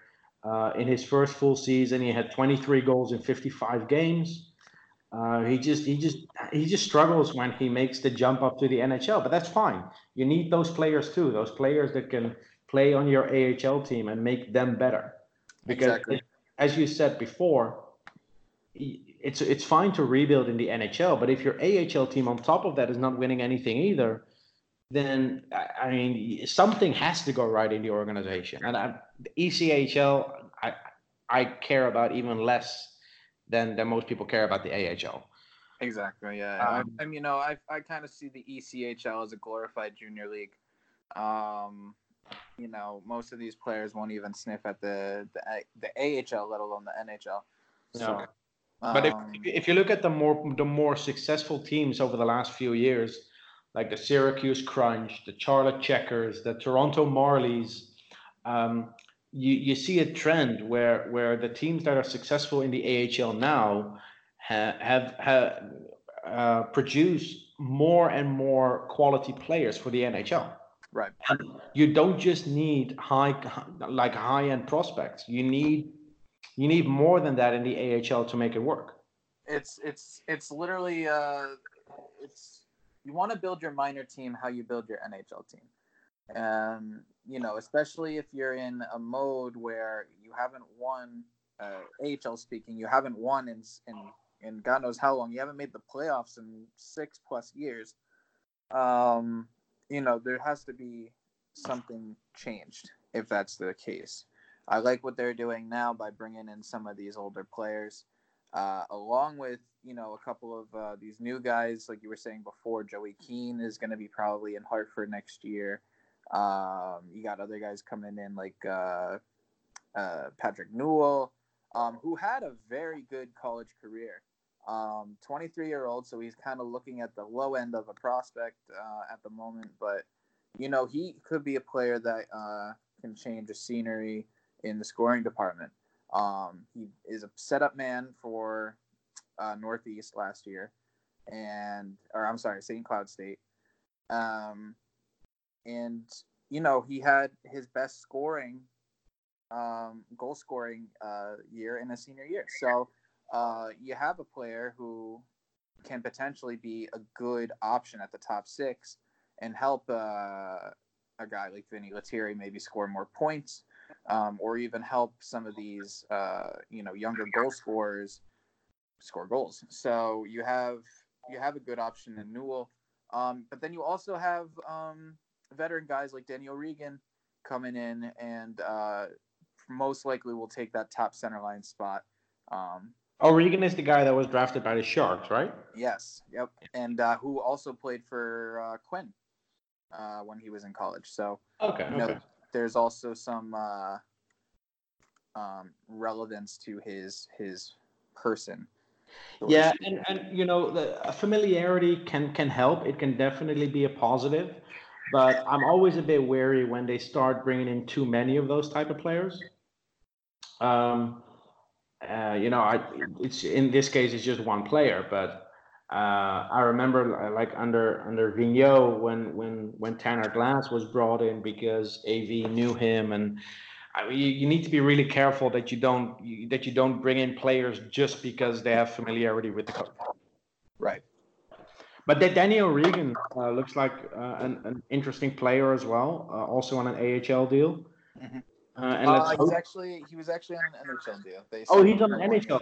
Oh, okay. Yeah. So a two-way deal. Okay. I thought it was also an AHL only deal, but yeah, it's interesting to see how these new guys will do. And like Jake Elmer, who was signed by the Rangers, Phil DiGiuseppe, and of course Greg McKegg, who's one of the best names in the NHL. That name is top-notch enforcer level. Yeah, Greg McKegg is you know, it could be a Bond villain almost. He's one of those names where you would play the NHL, you would play like NHL 20 or coming out soon, right? And you're just making a player and you put a name generator in and Greg McKegg shows up, you know? Greg, yeah. It's like one of those random names for a video game that doesn't have the license. Exactly, yeah. Or they'll start mixing up names like a guy named Sergey, but his last name's Johnson. Sergey Johnson. And he's from like Estonia.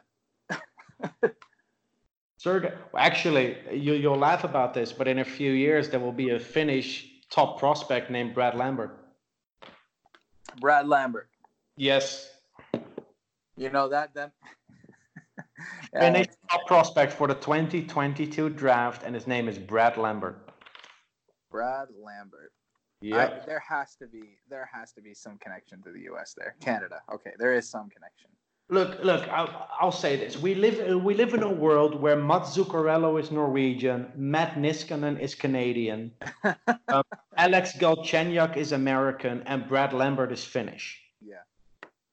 if this is not like the United Nations of hockey, I don't know what is. Exactly. Yeah. Yeah, Brad Lambert. He his father played. I think I don't think he even played in Finland, but he just moved to Finland afterwards. I think his mom is Finnish. That could be the case. Yeah. But I mean, Andrei Burakovsky was born in Austria Right. with a Russian name to Swedish parents. Yeah, it's sometimes these things happen. I was going through this a few weeks ago with a couple of friends. The weirdest countries based on place of birth that NHL players are from, and I think Craig Adams is still top of my list. Craig Evans. He was born in Brunei. Oh my God. Of course, Robin Regehr was born in Brazil. Did he? I was not sure about that. Goalie Oli Kolzik, born in South Africa. Former Ranger. Yeah, I don't believe you on that one. I'm gonna look that one up. So look it up. Look it up. I think it was Joburg. I'm not 100% sure about the city, but I knew he was born in South Africa. Yeah, Johannesburg. There you go. Wow. Andre Deveaux, former Ranger, born on the Bahamas. Yeah. Yeah, he was. And of course, one of my all-time favorites is Rumun Ndur from Nigeria. Right. Mm-hmm. And it's just good to see hockey being capitalized by so many good countries, you know. Yeah. Oh, we had Nathan Walker from Australia playing for the Capitals last season. Right. He's still in the NHL. He's with the Blues now, I think. Could be. I think he was claimed off waivers by the Oilers and then went on waivers again. So he might be with the Blues now. Let's see. Yeah, he's with the Blues, but yeah, he was hopping around. But he's another one. He's also got great. He's also British too. He was born in Cardiff. Oh yeah, okay, yeah. So born in Cardiff. So he's Welsh. Welsh by birth. Leo Komarov, not Russian. Yeah. Plays for Finland, but he was born in Estonia. Yeah. I can talk about this all day, man. So we really could. Of course, one of my favorite players in the NHL is Daniel Strong because, like me, he's from the Netherlands. Of course, yeah. Now that he's no longer with the Penguins, I can cheer for him. But yeah, I mean, Brad Lambert from Finland. It's going to be an interesting draft in 3 years. See where he goes. Yeah, I can't wait to see how many people will be a little taken back by that. It's like the Galchenyuk thing in 2012, I think, when he was drafted. Where people were like, "Oh, I cannot believe the Canadians drafted a Russian." Yeah. Yeah. They're wrong. That's all. That's fine. I mean, Michael Del Zotto is Canadian, so. Right. And what about all the names that end in Chuck? Or all Ukrainian descent? The whole world is a melting pot these days. So. It's just it's fun to see where players are from. Exactly. Yeah. I mean, it's growing everywhere. The sport. Arthur Kaliev. Drafted by the Los Angeles Kings in the second round. He was born in Tashkent, Uzbekistan. Right. Grew up on Staten Island, so he's more New Yorker than Uzbek. But funny story, I actually spoke to his parents at the draft where we ran into him. And as a joke, we said, we were really disappointed that the Rangers didn't draft your son. And his mom looks at me and she's like, we're disappointed as well.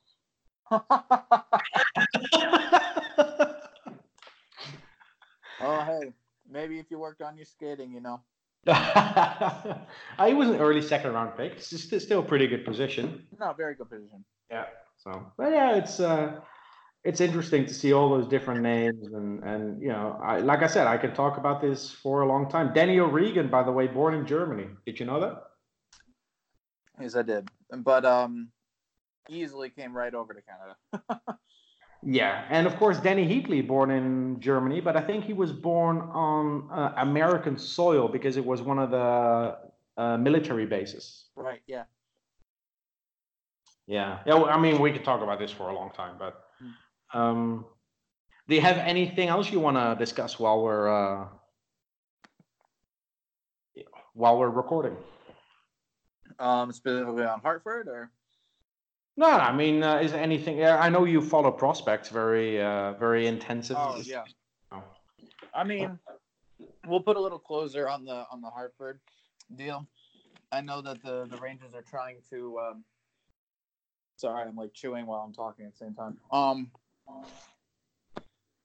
The Rangers have a good idea where Hartford should be, rather than keep losing and creating negative responses in probably the locker room and through the whole department of Hartford. But you're bringing in guys like Danny O'Regan, like Vince Verdi, keeping competition in net with Tom McCollum. But you also have guys that are going into their second and third years on top of what they've already learned. I think this is going to be a big year, specifically for some of these, prospects that they brought in for some time. And you're going to look for them to see a bigger push for them this year. I'm talking about guys like Tim Gettinger specifically. He actually had a pretty decent year despite him, despite most at the end of the year just kind of dropping off. Yeah, but I mean, how much of that drop off was on the players, and how much was just a result of the team completely collapsing? That's what I'm saying. Yeah, the team was completely collapsing on top of itself. Negative environment. You don't want that with your prospects. You want a winning culture. You want some nice, positive demeanors in the locker room and at training, so that when they do get called up, they're already above their own expectations, but they also know where they're supposed to be at. So it makes sense to have a winning culture in a minor league state so that you can bring this culture onto the NHL team without having to transition in any way. So it's good to see, John Davidson and Chris Drury and the rest of the staff, looking into this development aspect rather than just throwing a whole bunch of kids playing in the minors and seeing where it goes.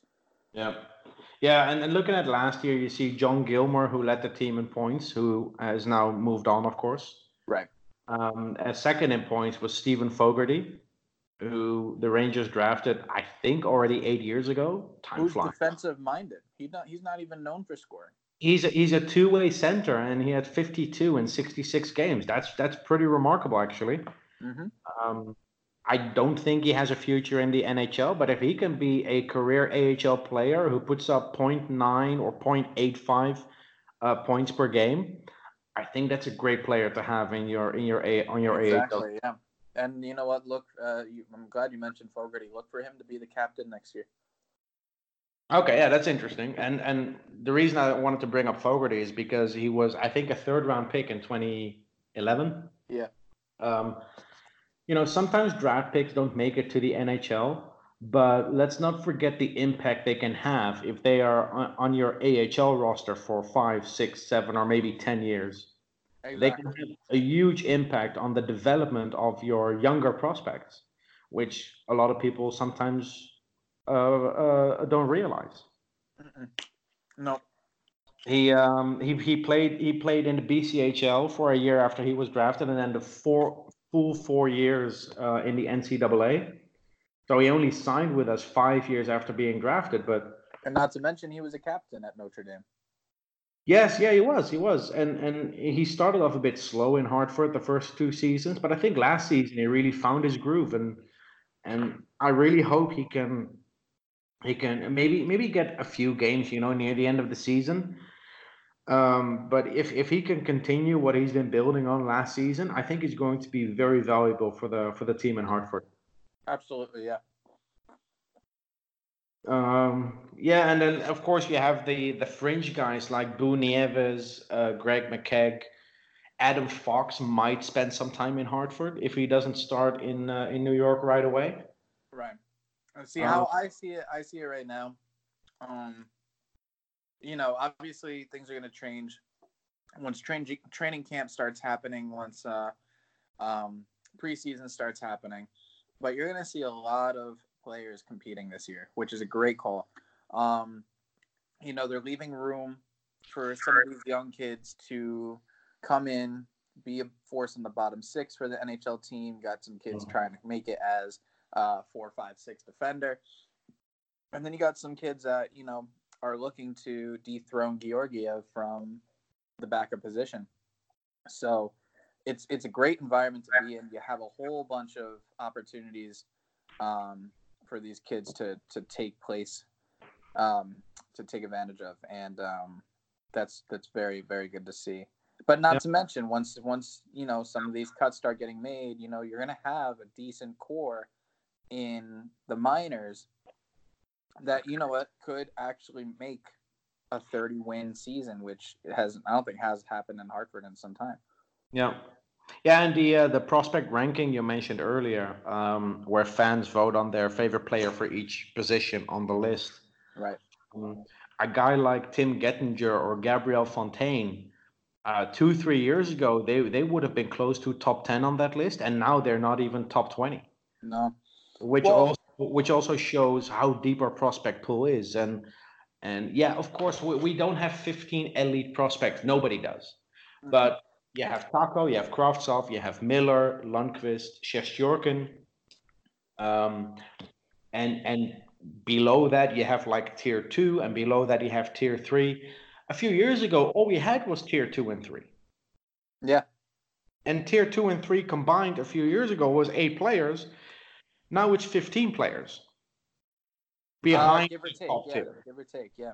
Yeah, and I think that is just really good management of our front office to just get more players in, and we have so many prospects still that are unsigned that are also in the system, like Laurie Payuniemi and of course Matthew Robertson, who was drafted this year, and Zach Jones and Ciccolini, and yeah, I know they might not all make the team, or they might not all have an impact even in Hartford, but they have so many people in your system, it makes it a whole lot easier to find one of them that will actually work. And I'm glad you mentioned some of those players. I know, going off of that list specifically, I know I have my own prospect ranking list. So my list compared to like what was put up on that board site is a little off, but like specifically I have Tim Gettinger actually in the top 20, but not necessarily at 15, more so at like 17. But you mentioned guys that are gonna come in, make a change of scenery for what could be the better for their careers, and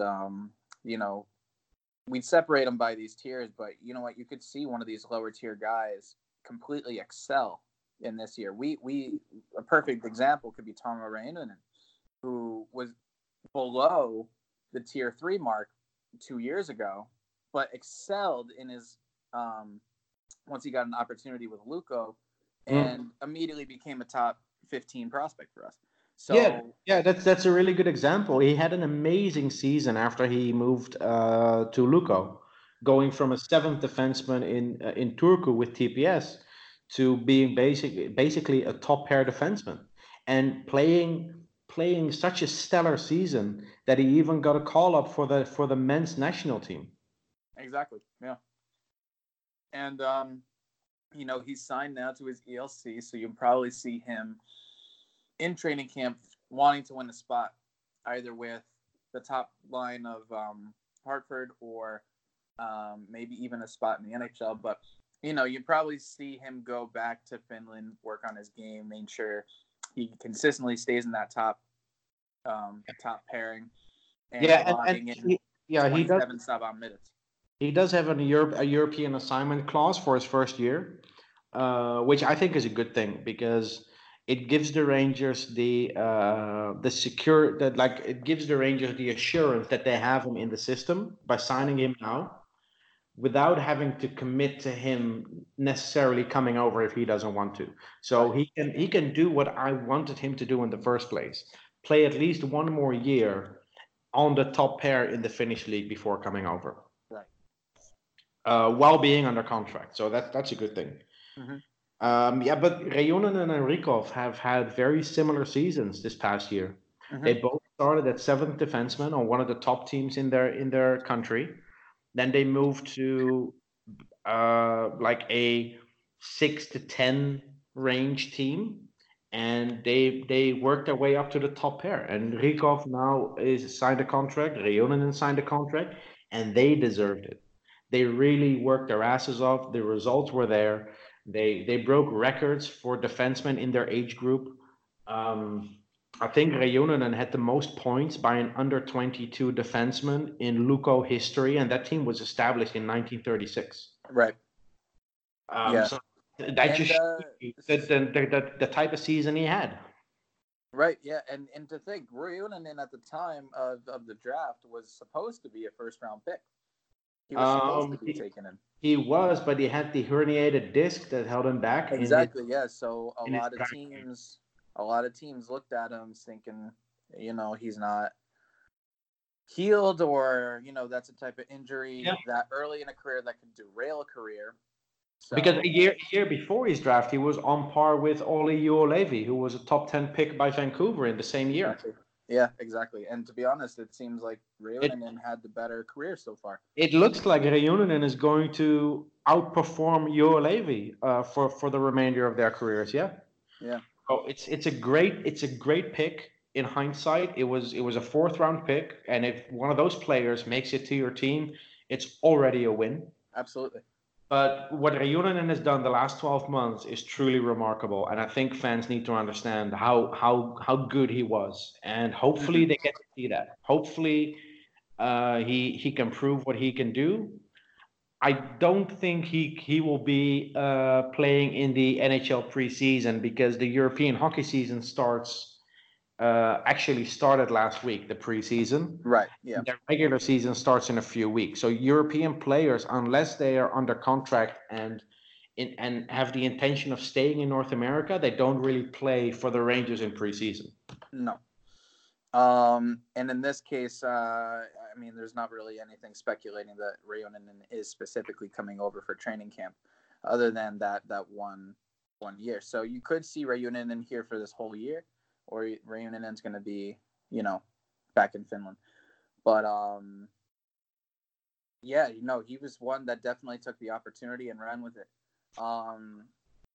You can say Rykov is the same thing. Actually, I might be as bold to say that Rykov may win a spot over Fox. I would not be surprised about that at all, because Rykov comes over from the 2nd best league in the world. Right. And Fox, as good as he was, it's still college, and not to take anything away from his performance, but the leap is much bigger from college to the NHL. Right. And you know what? I give Fox credit as well, because not only was he up for Hobey Baker Award this year, he actually made it on the American AAHF team. So he ended up playing in the World Championships for a bit, and so that's very good to see from a first-year prospect. I actually had a theory about that, about Fox playing for the national team at the World Championships in early May. And this is just a theory. I'm not saying this is true, but to me, it looked like the Rangers traded for Fox early so they could sign him to his contract, so he would be able to play for the national team, because players without a contract don't risk playing for the national team at the World Championships for potential injuries. Right. And with Chris Drury being the general manager of Team USA and being the assistant general manager for the Rangers, the connection was there, and I just got carried away. Of course. But I got to the point where I was like, did the Rangers trade for Fox this early so he can play for the national team?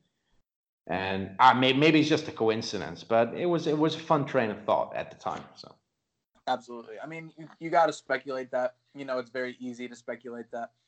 But I think at the end of the day, he was their best option for a bottom 4 role. Yeah, and it's a great experience for him. There have been rumors about Fox and the Rangers ever since he was drafted by Calgary. Right. He grew up in Jericho on Long Island, which is one of the few places I actually visited on Long Island in my life. So, of course. There's nothing to do in Jericho, but I had a hotel in Jericho. I was staying on Long Island, and got to see the cities of Freeport and Baldwin and East Hampton. I went to Montauk and went to Patchogue for the Blue Point Brewery tour. Of course.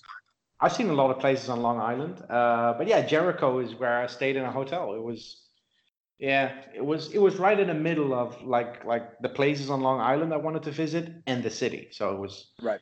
in that regard, it was a nice location. But yeah, with Adam Fox being from Jericho, those rumors were there from the beginning, and I don't think anyone was surprised when the Rangers traded for him. But unlike Shattenkirk, this is going to be a win for the Rangers. So, I'll say this: if the Rangers got Shattenkirk when he was Fox's age, it would have been a success. Most likely, yeah, I could see that. Because when Shattenkirk joined us, he was 28. He's 28. He had a knee injury. The Rangers went through a rebuild. So, it just was bad. A lot of people will say it was Shattenkirk. He didn't step up when he needed to be. I honestly think it was more so bad timing than it was anything else. Shattenkirk is still a very, very good player. We were saying before we were recording that he today signed with the Lightning. So, he's definitely going to be a cog for the NHL for a couple more years. But at the time, there was nothing really to put with him to help him succeed rather than, the Rangers were in a rebuild and they were just trying to get through games. Yeah, and Shattenkirk between from 2012 until 2017 basically had 5 or 6 seasons where he had more than 40 points. The lockout season prorated, of course. But he was still a really good player. Just that after he moved to the Rangers, it just didn't work out. There were some injuries, and yeah, I mean, it was just a gamble that didn't pay off. Yeah, and you're gonna have those in free agency as well. Dan Boyle didn't really pay off when they signed him. Yandel did have very good moments with the Rangers, but eventually it was all the same. It just wasn't what they were looking for. It wasn't what they were missing. And now you bring in guys like Trouba. That is more so. I consider Trouba a better version of McDonough. Defensively and offensively. But you're gonna have that top pairing. Is he going to succeed those 7 years that he signed for? Hopefully, but those 7 years are gonna take him into his 30s. And, players start diminishing and once they turn that 30-year-old range. So, where the Rangers could use on the first pair with Trouba? Who's that? A 27-year-old Keith Yandel. Yeah, you know what? I could really see that. Or you can also bring in a player that can have offensive instincts and be able to flourish with it. And the Rangers already have one in DeAngelo. So, I would love to see a DeAngelo Trouba pairing one of these days. 2 righties together? I mean, Chicago won a cup that way. So I mean, yeah, but there's going to be some shifting. There's going to be growing pains, obviously. It's Quinn's sophomore year as a Rangers coach. So I don't want to say a sophomore slump is on the way, but knock on wood. But, Quinn is a little more developed now into what his expectations are with the team. DeAngelo is coming in a year after having a very successful one. You could see some movement around that can help the Rangers score more points rather than playing defense all game. So, a DeAngelo Trouba pairing, despite both of them being righties, could be a very good idea. I think it's going to more so be, Trouba and Shea. But, yeah, Trouba Shea makes a lot of sense because they play together at different levels. Right. And I know this doesn't mean anything on the ice, but they're best friends. They know each other through and through, which it could be an advantage. It could mean nothing, but the fact that they play together already and Brady Shea is our best left-handed defenseman, and Jacob Trouba is our best right-handed defenseman. It just makes sense. Right. And Trouba Shea, I mean, there's a pun in there somewhere. I mean, I think I made that joke a few weeks ago when we traded for Trouba, that Trouba Shea would help us win a war, but sorry, it's all. That could catch on very quickly too. We will break down walls with the Trouba Shea. Trouba Shea. But it sounds like a knife. It sounds like a type of knife. But you know what a trebuchet is, right? No.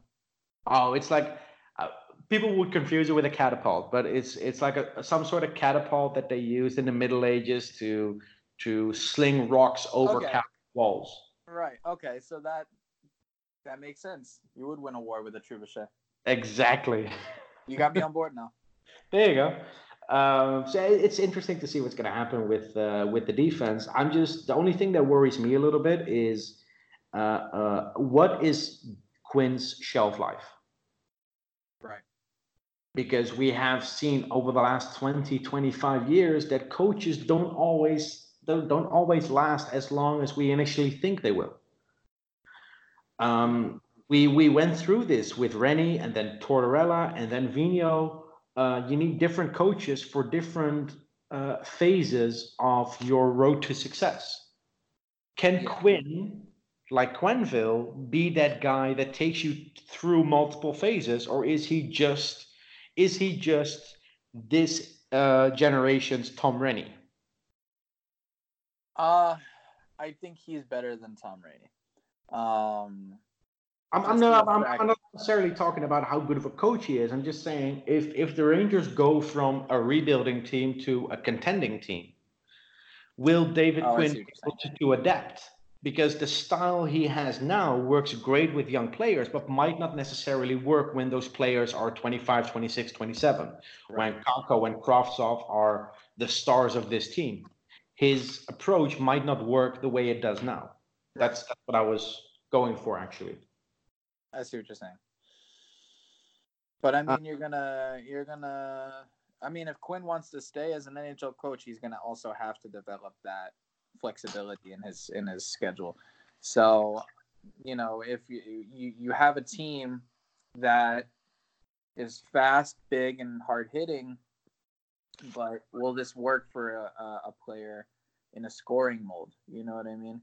Yeah. So, Panarin was signed to a lucrative deal, well-deserved deal, but is he going to falter, or is he going to, take advantage of the situation that he's in? Everybody goes through different coaches, different line mates, different organizational representatives. It's a whole being that could really translate into players, coaches, training staff, the whole nine.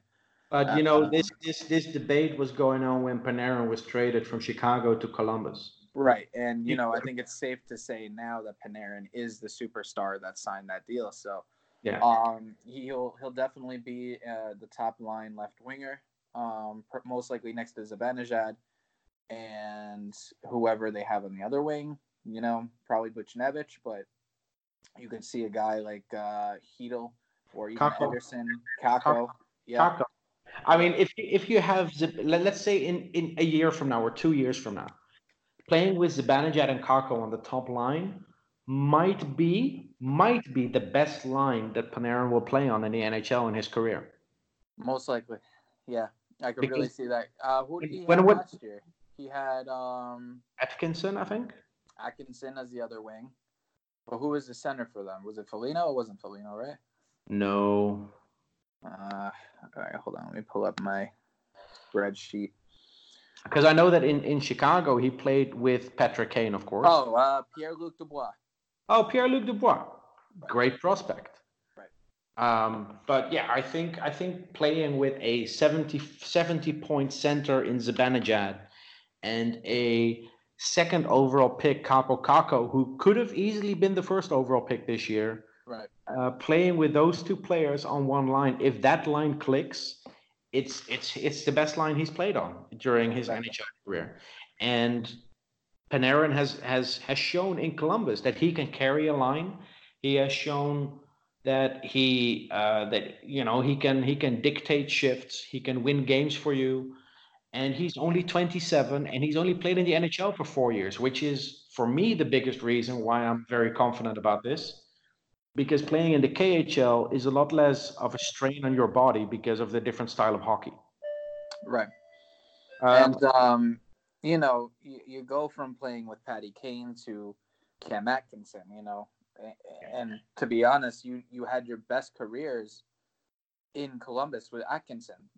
Atkinson's not necessarily the best playmaker, but he is solid enough that can help you in a situation like Columbus. He was put in Chicago. He wasn't put with the primary, namesake on the team. You had Patty Kane, who was the superstar. He was the one that made most of the points. Panarin, was he utilized correctly in Chicago? Maybe not, because you have a scenario where Kane and Teos were, in their primes, putting up 80 plus points a season. Panarin should have been better in that regard. Now, seeing that it was his team in Columbus primarily, he took advantage of that. And you know what? You might need some players that have that confidence in themselves to make a team better rather than being a support player. His career low in a single NHL season is 74. That's his career low. Last season in Chicago too. So that's great to see off the get-go. That was also the year where they were swept by Nashville, I think, in the playoffs. Right. And then in Columbus, he had 80 plus points in back-to-back seasons. The Rangers, aside from Marian Gaborik, only Zibanejad has hit 74 points since Jaromir Jagr. Right. Which is incredible to see. You need these superstars, and it's glad. As a fan, I'm very glad to see Zibanejad turn into this player after being selected 7th overall by Ottawa. And Ottawa, I like to joke about it, but it's honestly, it's coming down to a point where Ottawa is going to be the new Edmonton in the fact that they're going to be getting 1st overall picks left and right, or top picks left and right, and they're not going to succeed for these players, which kind of sucks to watch, because you're going to get all these players that should turn into budding superstars in the NHL, but bad teams, bad organization reps. If it doesn't gel well with everybody, you're not going to get the right production out of your players. So it's good to see Zibanejad turning into what he was supposed to be in Ottawa, and the Rangers are lucky to have him. So in Panarin's case, he feels this was the team he wanted to be with. And, just seeing that what he did in Columbus when it was his team, you could see him excel again, because now you have people looking at Panarin, you have people looking at Zibanejad to produce most of these points, which I think is perfect for the Rangers situation, because it takes less stress off of Kakko, it takes less stress off of Kravtsov, and it takes less stress off of Hedl and Anderson, trying to become what they were actually supposed to be drafted for. So and just the arrival of Kaapo Kakko and the emergence of Vitaly Kravtsov has been a blessing for guys like Hedl, Anderson, and Howden. Exactly. Yeah, we're finally getting somewhere with this rebuild, which is exciting. I'm just happy I'm just waiting for the season to start. It's Monday today. There's only 43 days before I fly to New York. Mm-hmm. I cannot wait, man. I really cannot wait to go to New York and see some preseason games. Yep. I gotta get my tickets, and we're definitely gonna meet up in the city. Of course, we definitely need to grab a beer somewhere. Definitely. No, it's been too long in the waiting. Exactly. Is there anything else you wanted to add, by the way, before we tie a knot onto it and end it?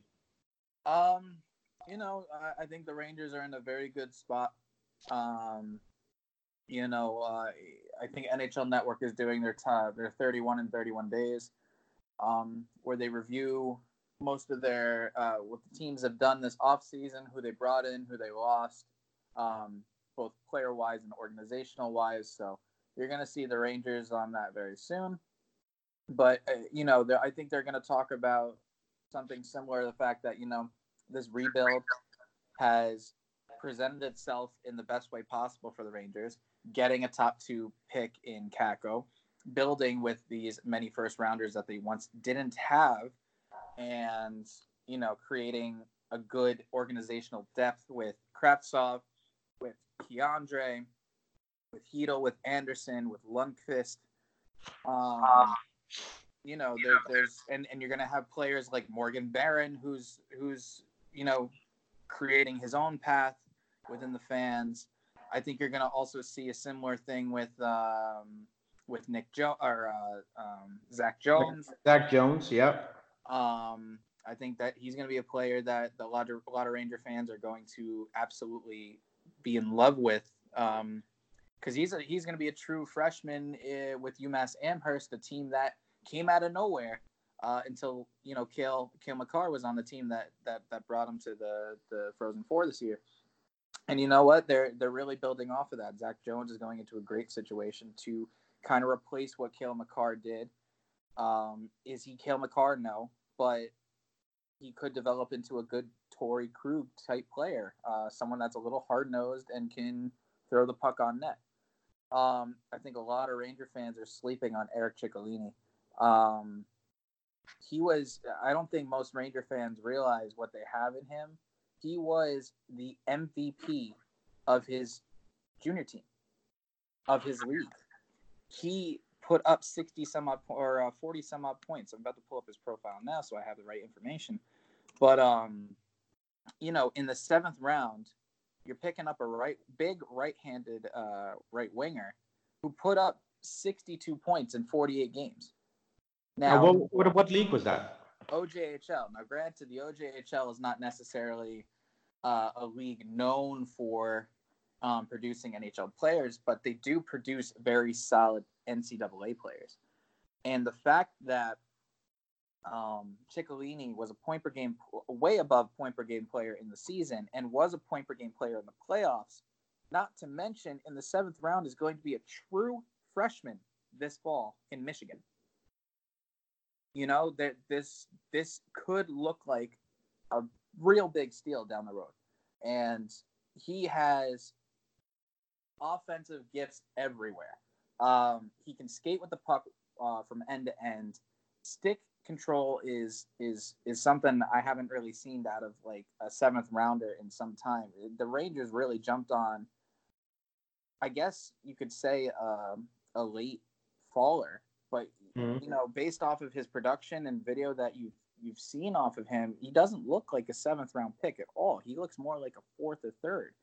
So the Rangers really capitalized in this draft as a whole. So Ciccolini, I can definitely see having a good year to start. He's going to Michigan. They're going to have a couple of NHL prospects on their team, like I can't think off the top of my head. Cam York is going there. They also have a guy. I can't think off the top of my head. It's John Beecher. Okay, yeah, Beecher, yeah. Yeah, so he's going to be in a situation that'll help offensively. He's gonna be paired with, and now Beecher is a prospect for the Bruins that basically bases his game off of his speed. Ciccolini has that same base speed that Beecher has, so you're going to see Beecher on the one wing, and then you're going to have Ciccolini on another, potentially being put with whoever they have at center. But if you have Beecher on one wing, or even at center, because Beecher can play center. Even if you have Beecher at wing or center and have Ciccolini on the other wing, you're going to see a big point production from him. You know who holds the single season point record in the OJHL, by the way? Who's that? Adam Oates. Adam Oates. There you go. So How many points was that? Well, 169 in 40 games. Now, okay, that's obvious.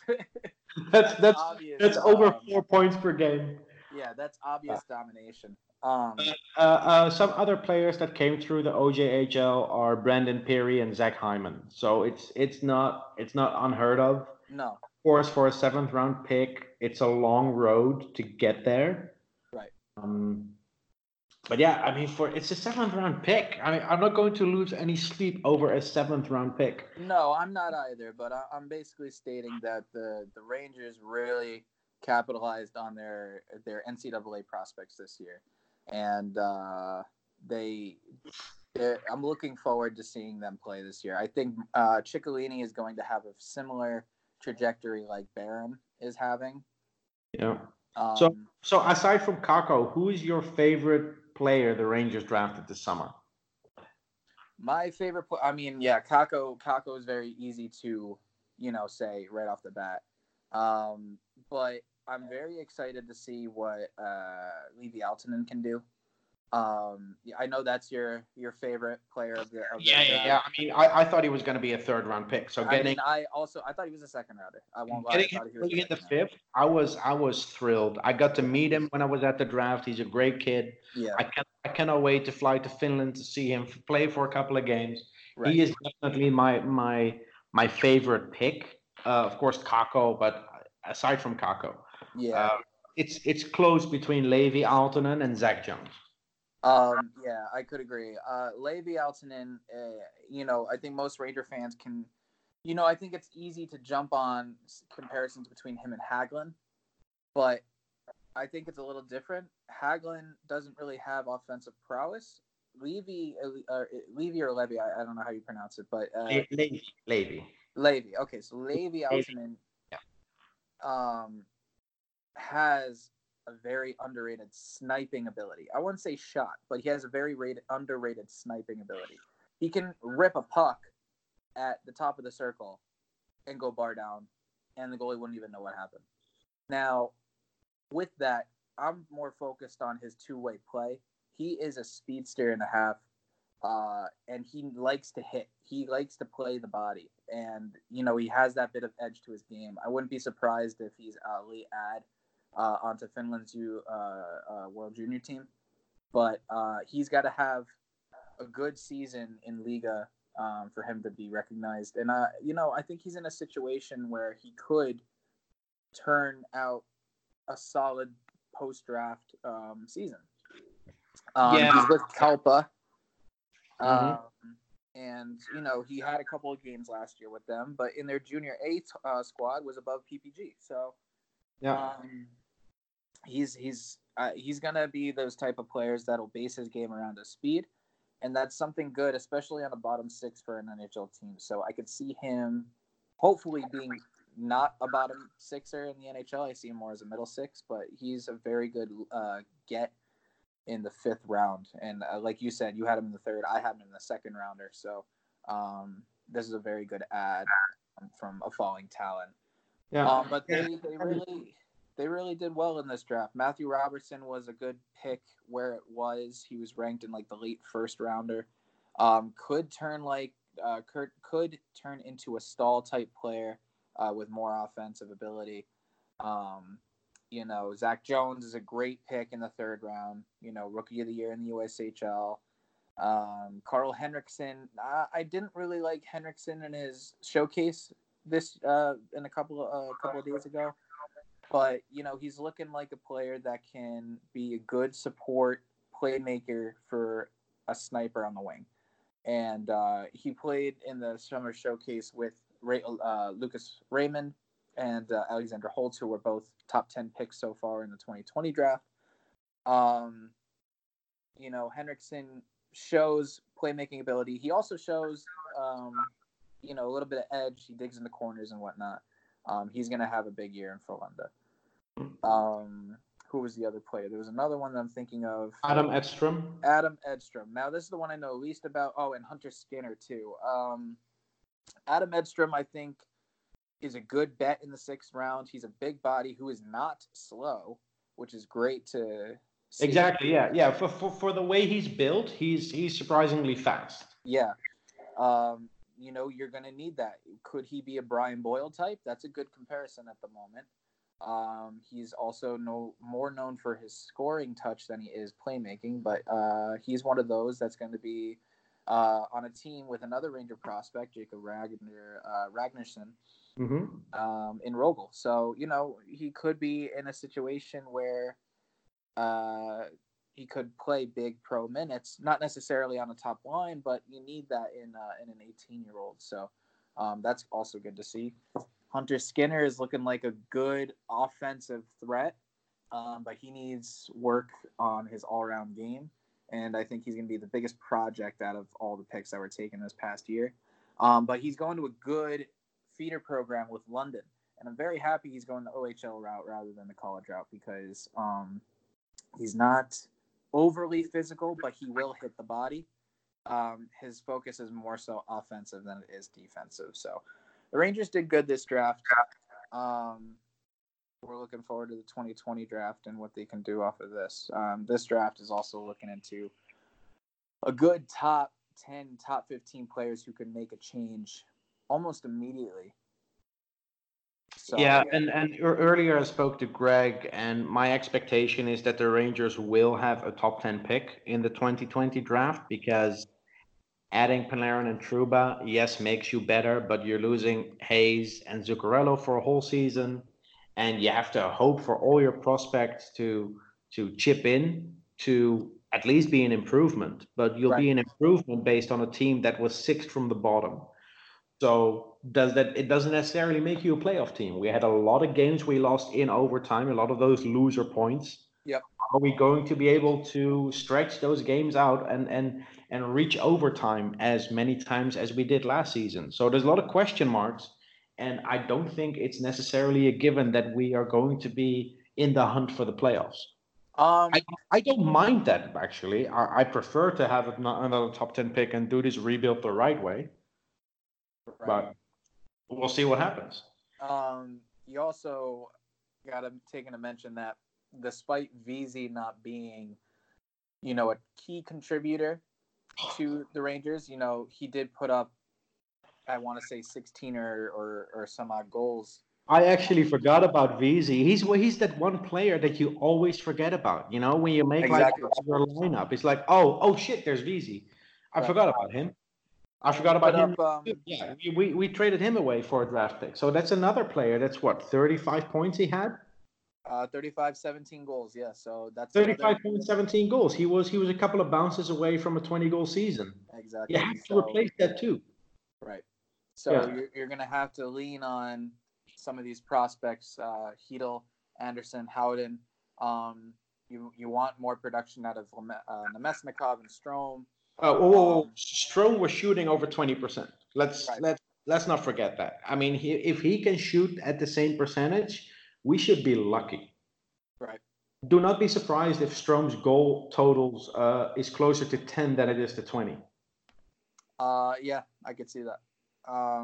So that's another thing you have to sort of you have to account for. The goals that Strome will probably. The goal amount for Strome that will probably drop because his shooting percentage will go down. What we trade Kreider midseason, that's another player that you don't have on the team for a whole season.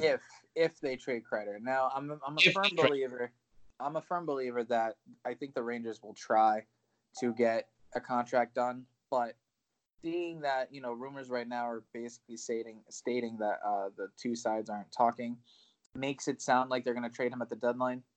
It sounds a lot like the Zuccarello situation a year ago. Right.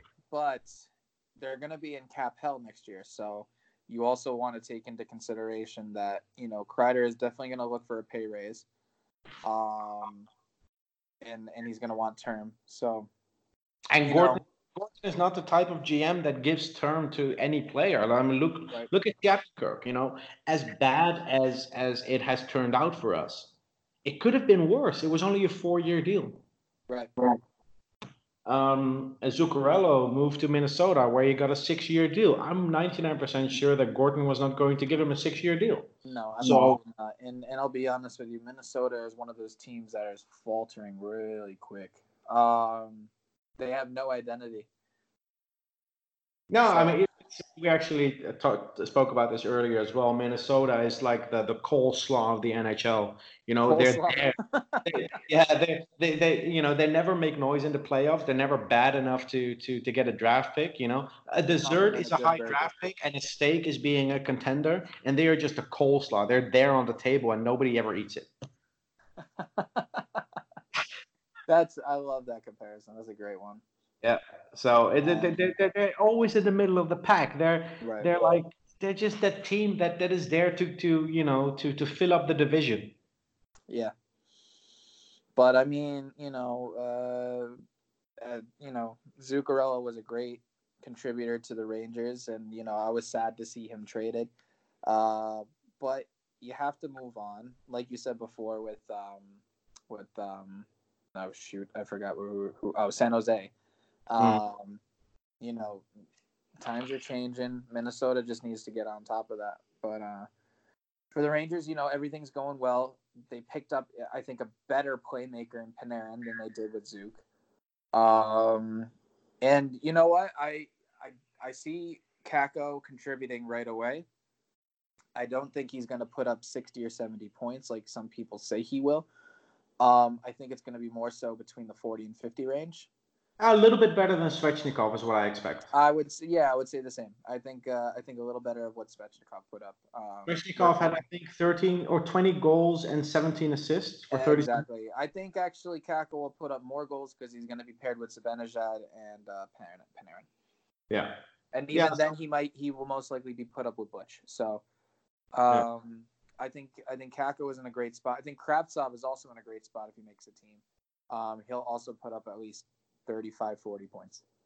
I mean, if he hits 35 in his rookie season, to me, that is a huge win. Yeah. That kid coming over from Russia, he is determined, man. Like I told you earlier, I've met him a few times, and when you talk to him, you can see that he has one goal. He just wants to make it. And he comes from a family with a lot of international ties, and his sister lives and studies in Toronto. His dad has a lot of international connections, and you can tell when you talk to him that he has had that mindset of I want to make it in the NHL. When he was playing for Traktor last season in the KHL, he was talking a lot to guys like Ryan Stoa and Nick Balin because he wanted to improve his English. And the first time I met him was in September, and the last time I saw him was, I think, in March. And the difference in those 6 months was huge in terms of his pronunciation. And he's so excited to be in New York, and I think he has the dedication you need to make it work. I agree. Yeah, and it's already good to see that he's doing interviews in English and the whole nine. So. Yeah, exactly, and it shows that he wants to develop. It shows that he wants to learn. Yeah, and that's something that and I think John Davidson mentioned it too, that you can see that this kid wants to be here, and contribute right away. So, Kravtsov, I can see being a very good player for the Rangers for a long time. Now, will he be a top sixer this year? I don't think so. I think he's going to have time on the third line role too.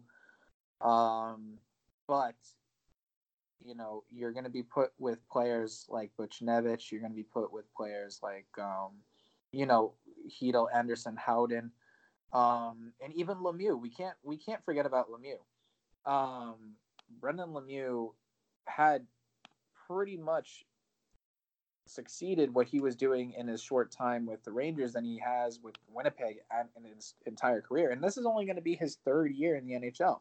Yeah. So, it's very good to see that, he put up 6 points in 19 games, but when he was with Winnipeg, he put up 11 and 44, and he only had 1 and 9.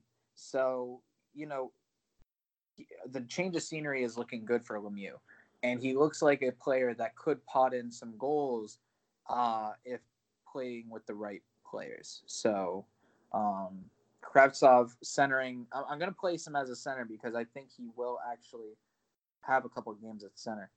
I could definitely see him centering a line between Butch and Lemieux, or even on a wing for a guy like Hedel, Howden, or Anderson. So, these kids are gonna have time here to show what they can do. And I also don't think the Rangers will make the playoffs, but I think they'll be damn near close to it. And top 10 pick this year, I might not say top 10 pick. I would hope it's a top 10 pick if they are indeed out of the playoffs, but I could see them being in that 10 to 15 range. Okay.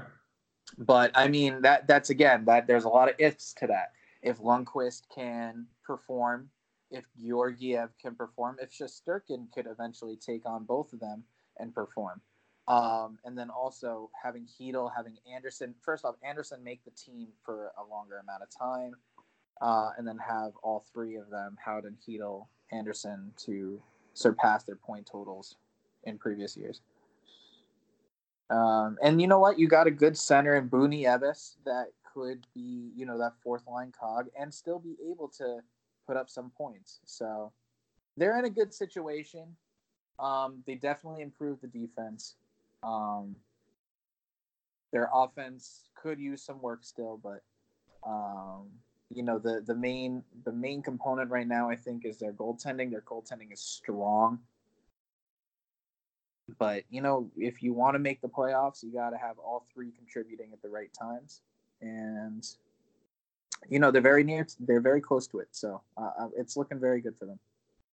Yeah, it's going to be very interesting for Ranger fans with everything that's going on and all the changes that have happened. The last year or so. We'll see. It's what's going Kako 40, 50, maybe close to 60 points. We'll see. Yeah. I'm just really, really excited for the season to finally get underway and see all our young kids and follow them all over Europe and see the kids that are with the Rangers now and probably for the first time in many years actually focus on Hartford. Maybe I'll even cough up the money for the AHL TV package again. You know what? It really is a good package. What was it? $70, I think, for the whole year, right? Something like that. Yeah. Yeah. It's worth it if you have $70 to spend on the whole package. You're gonna get a very good quality video. Now, I mean, some of the games are gonna be shitty audio wise, but hopefully they fix that aspect. But even if you're not looking for Hartford, you can go watch a couple of the AHL games of some other teams that have some nice stars on the way. If I remember correctly, the Lehigh Valley Phantoms have like this whole HD setup. Yeah. Yes, they do. Yeah. I really hope that the Rangers will invest some money in that for the Wolfpack games as well, because... Well, I mean, yeah, I think they need to. If you're going to revamp the team like you are right now, yeah, you know what? I think you're going to want to show your fan base what this team is bringing to the table. Again, going back to what I was saying before, some of these guys that might not get the chance with the Rangers will have big years in Hartford. They have a couple of veterans now that can actually score goals, put up points. So a good mesh between the developing kids and the veteran players, along with two pretty solid goaltenders in net. You know what? Hartford is really looking like something else on paper, at least. So, both teams are looking good from the start. I'm really enjoying the no block hire. Gord Murphy hire as well. Gord Murphy, we didn't even mention him, but he's the assistant coach, of course. Yes. That they hired this week. Yep, and he was another assistant when No Block was an assistant in Philadelphia. So they have connections together. With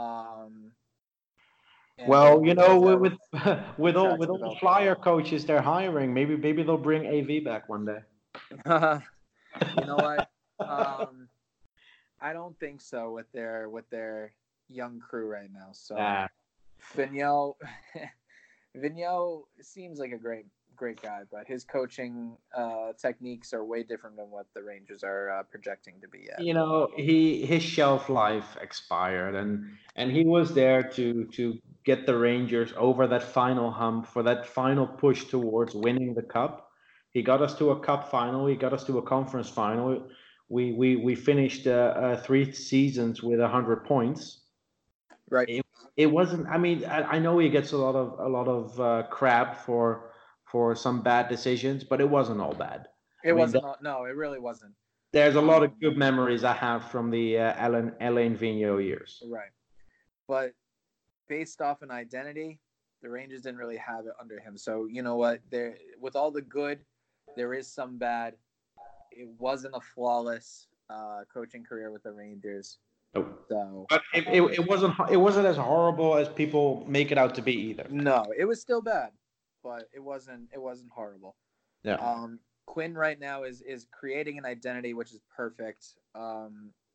With his assistants, Darren Oliver had what seemingly looked like a good connection between all the players. Same with Greg Brown, primarily with all the Boston connections. The only odd one that looks like, it could be the odd man out is Lindsey Ruff. Yeah, there's another one that his shelf life is coming to an end a bit, but Lindy Ruff is probably on his way out. Yeah, I'm seeing that too. But with this change in defensive core,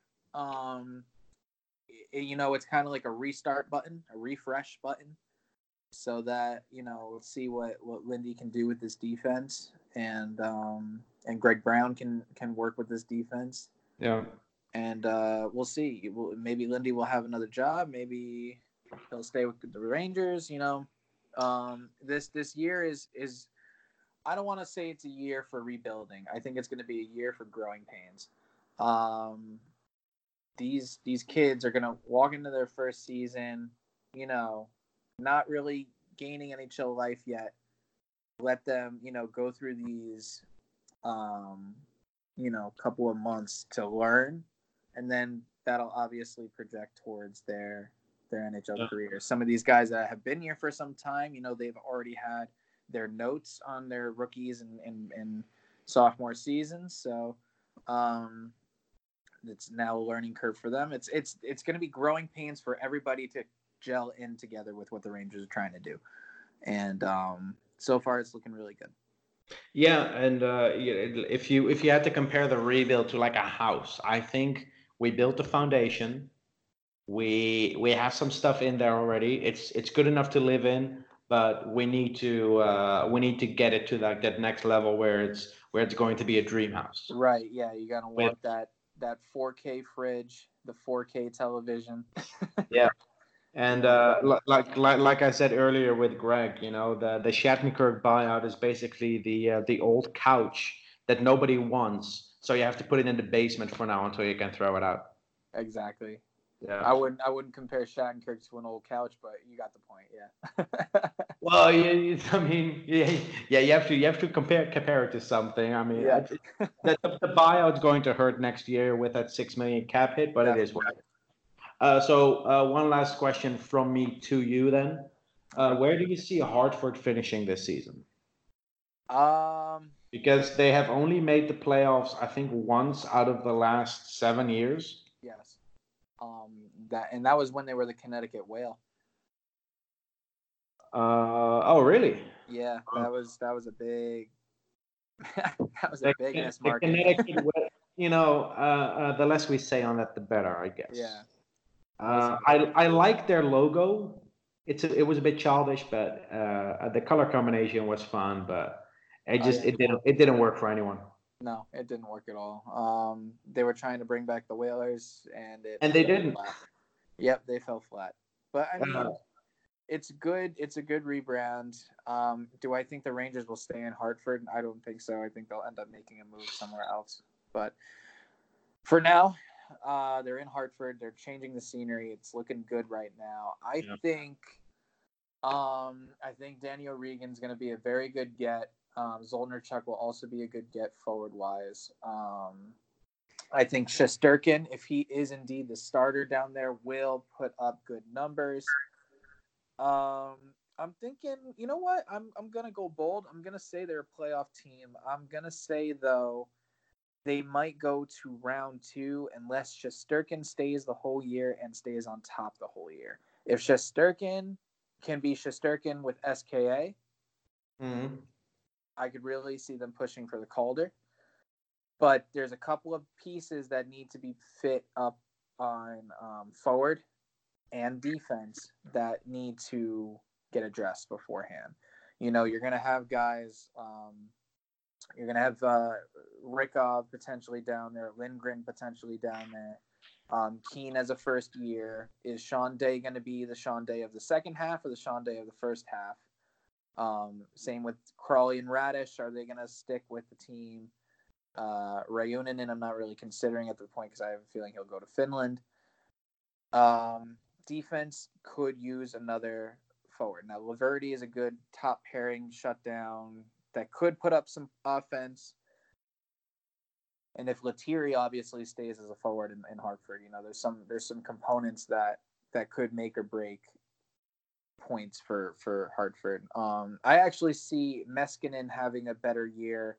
I see Gettinger having a better year. I see Fontaine being more defensive minded than offensive, and you got Fogarty. So, yeah, you got a bunch of guys that look like they can produce, but we'll see. I think Hartford will be a playoff team this year, but it bases off of their forward core, the defense, and obviously their goaltending to really put them to the Calder Cup discussion. But yeah, no, they have a bunch of guys that look like that can have good years. So I'm optimistic for Hartford to have a good year. Let's hope it injects some new life into the Hartford Wolfpack and gets people interested in it again. Because hopefully it'll fill up some seats. I know I went to a couple of Hartford games last year and it was practically empty. So, and you know what? To mention real quick, I have my girlfriend who lives in Springfield, Mass. at the moment. So, whenever I go and visit her, you know, she's in Springfield, so I catch a bunch of Thunderbird games. And then Hartford is about 20-25 minutes away from Springfield, so we'll go catch a Hartford game once in a while. And I'll tell you what, the Springfield Thunderbirds were sold out every time that they played a game, but they played a game that was entertaining. Hartford played a very inconsistent game, which I could definitely see why those seats weren't filled whenever we went to Hartford. But when we went to Springfield, yeah, those fans were insane. And, you know, it showed because Springfield was a better team than Hartford. So I like where they're going with Hartford at the moment. I think they're going to have some key components that'll help fill up seats and you know, create a culture again with them. They are the Florida Panthers affiliate, right? The Springfield Thunderbirds?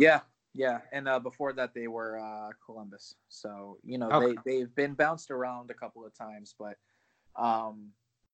you know, Springfield is a very, very nice city.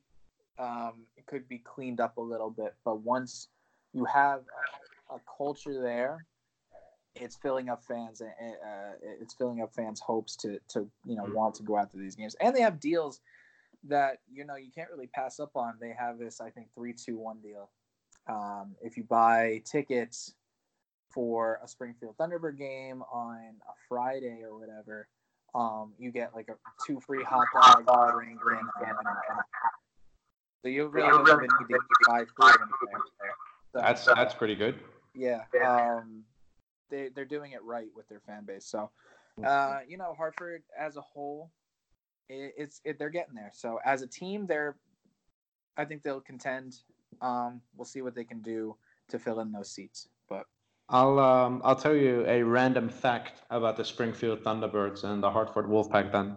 All right. I know one player who plays for the Springfield Thunderbirds. His name is Patrick Bykov. And I met him in 2015 when I went to an Everett Silvertips game. I was visiting friends in Seattle, and we went to a Silvertips game, and he and Dawson Leadall were injured that game, and they were sitting next to me in the stands. No kidding. Yep. And now Dawson Leadall plays for the Wolfpack, and Patrick Bykov plays for the Springfield Thunderbirds. Mm-hmm. And you know what? I'm actually happy you mentioned Bykov because he's one of those players that isn't really going to produce scoring wise, but he'll produce on the antagonizing side, if that makes sense. So he's one of those players that makes fans excited to watch him. So he's similar to like Lemieux, where he's not really producing points, but he's producing on the entertainment catalog. So maybe Hartford needs a couple more of those guys. Yeah, I mean it's interesting to see what's going to happen. I mean, I've said it before, but that the season cannot start soon enough. I mean, it's still so many weeks away, but just talking about this gets me all excited. Right. So, Mm-hmm. but yeah, we filled, I think, in total more than 2 hours for this episode. So yeah, do you have any final thoughts before we end it?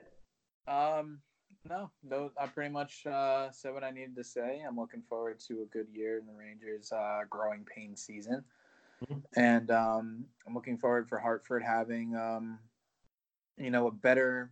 Hopefully, let's say that they're above 500. Yeah. And I'm looking for some of their newer guys to develop well and have big years. So the Rangers are on the right path. Yeah, and I'm really looking forward to that beer in New York in September. Right. Yeah. We will definitely schedule that.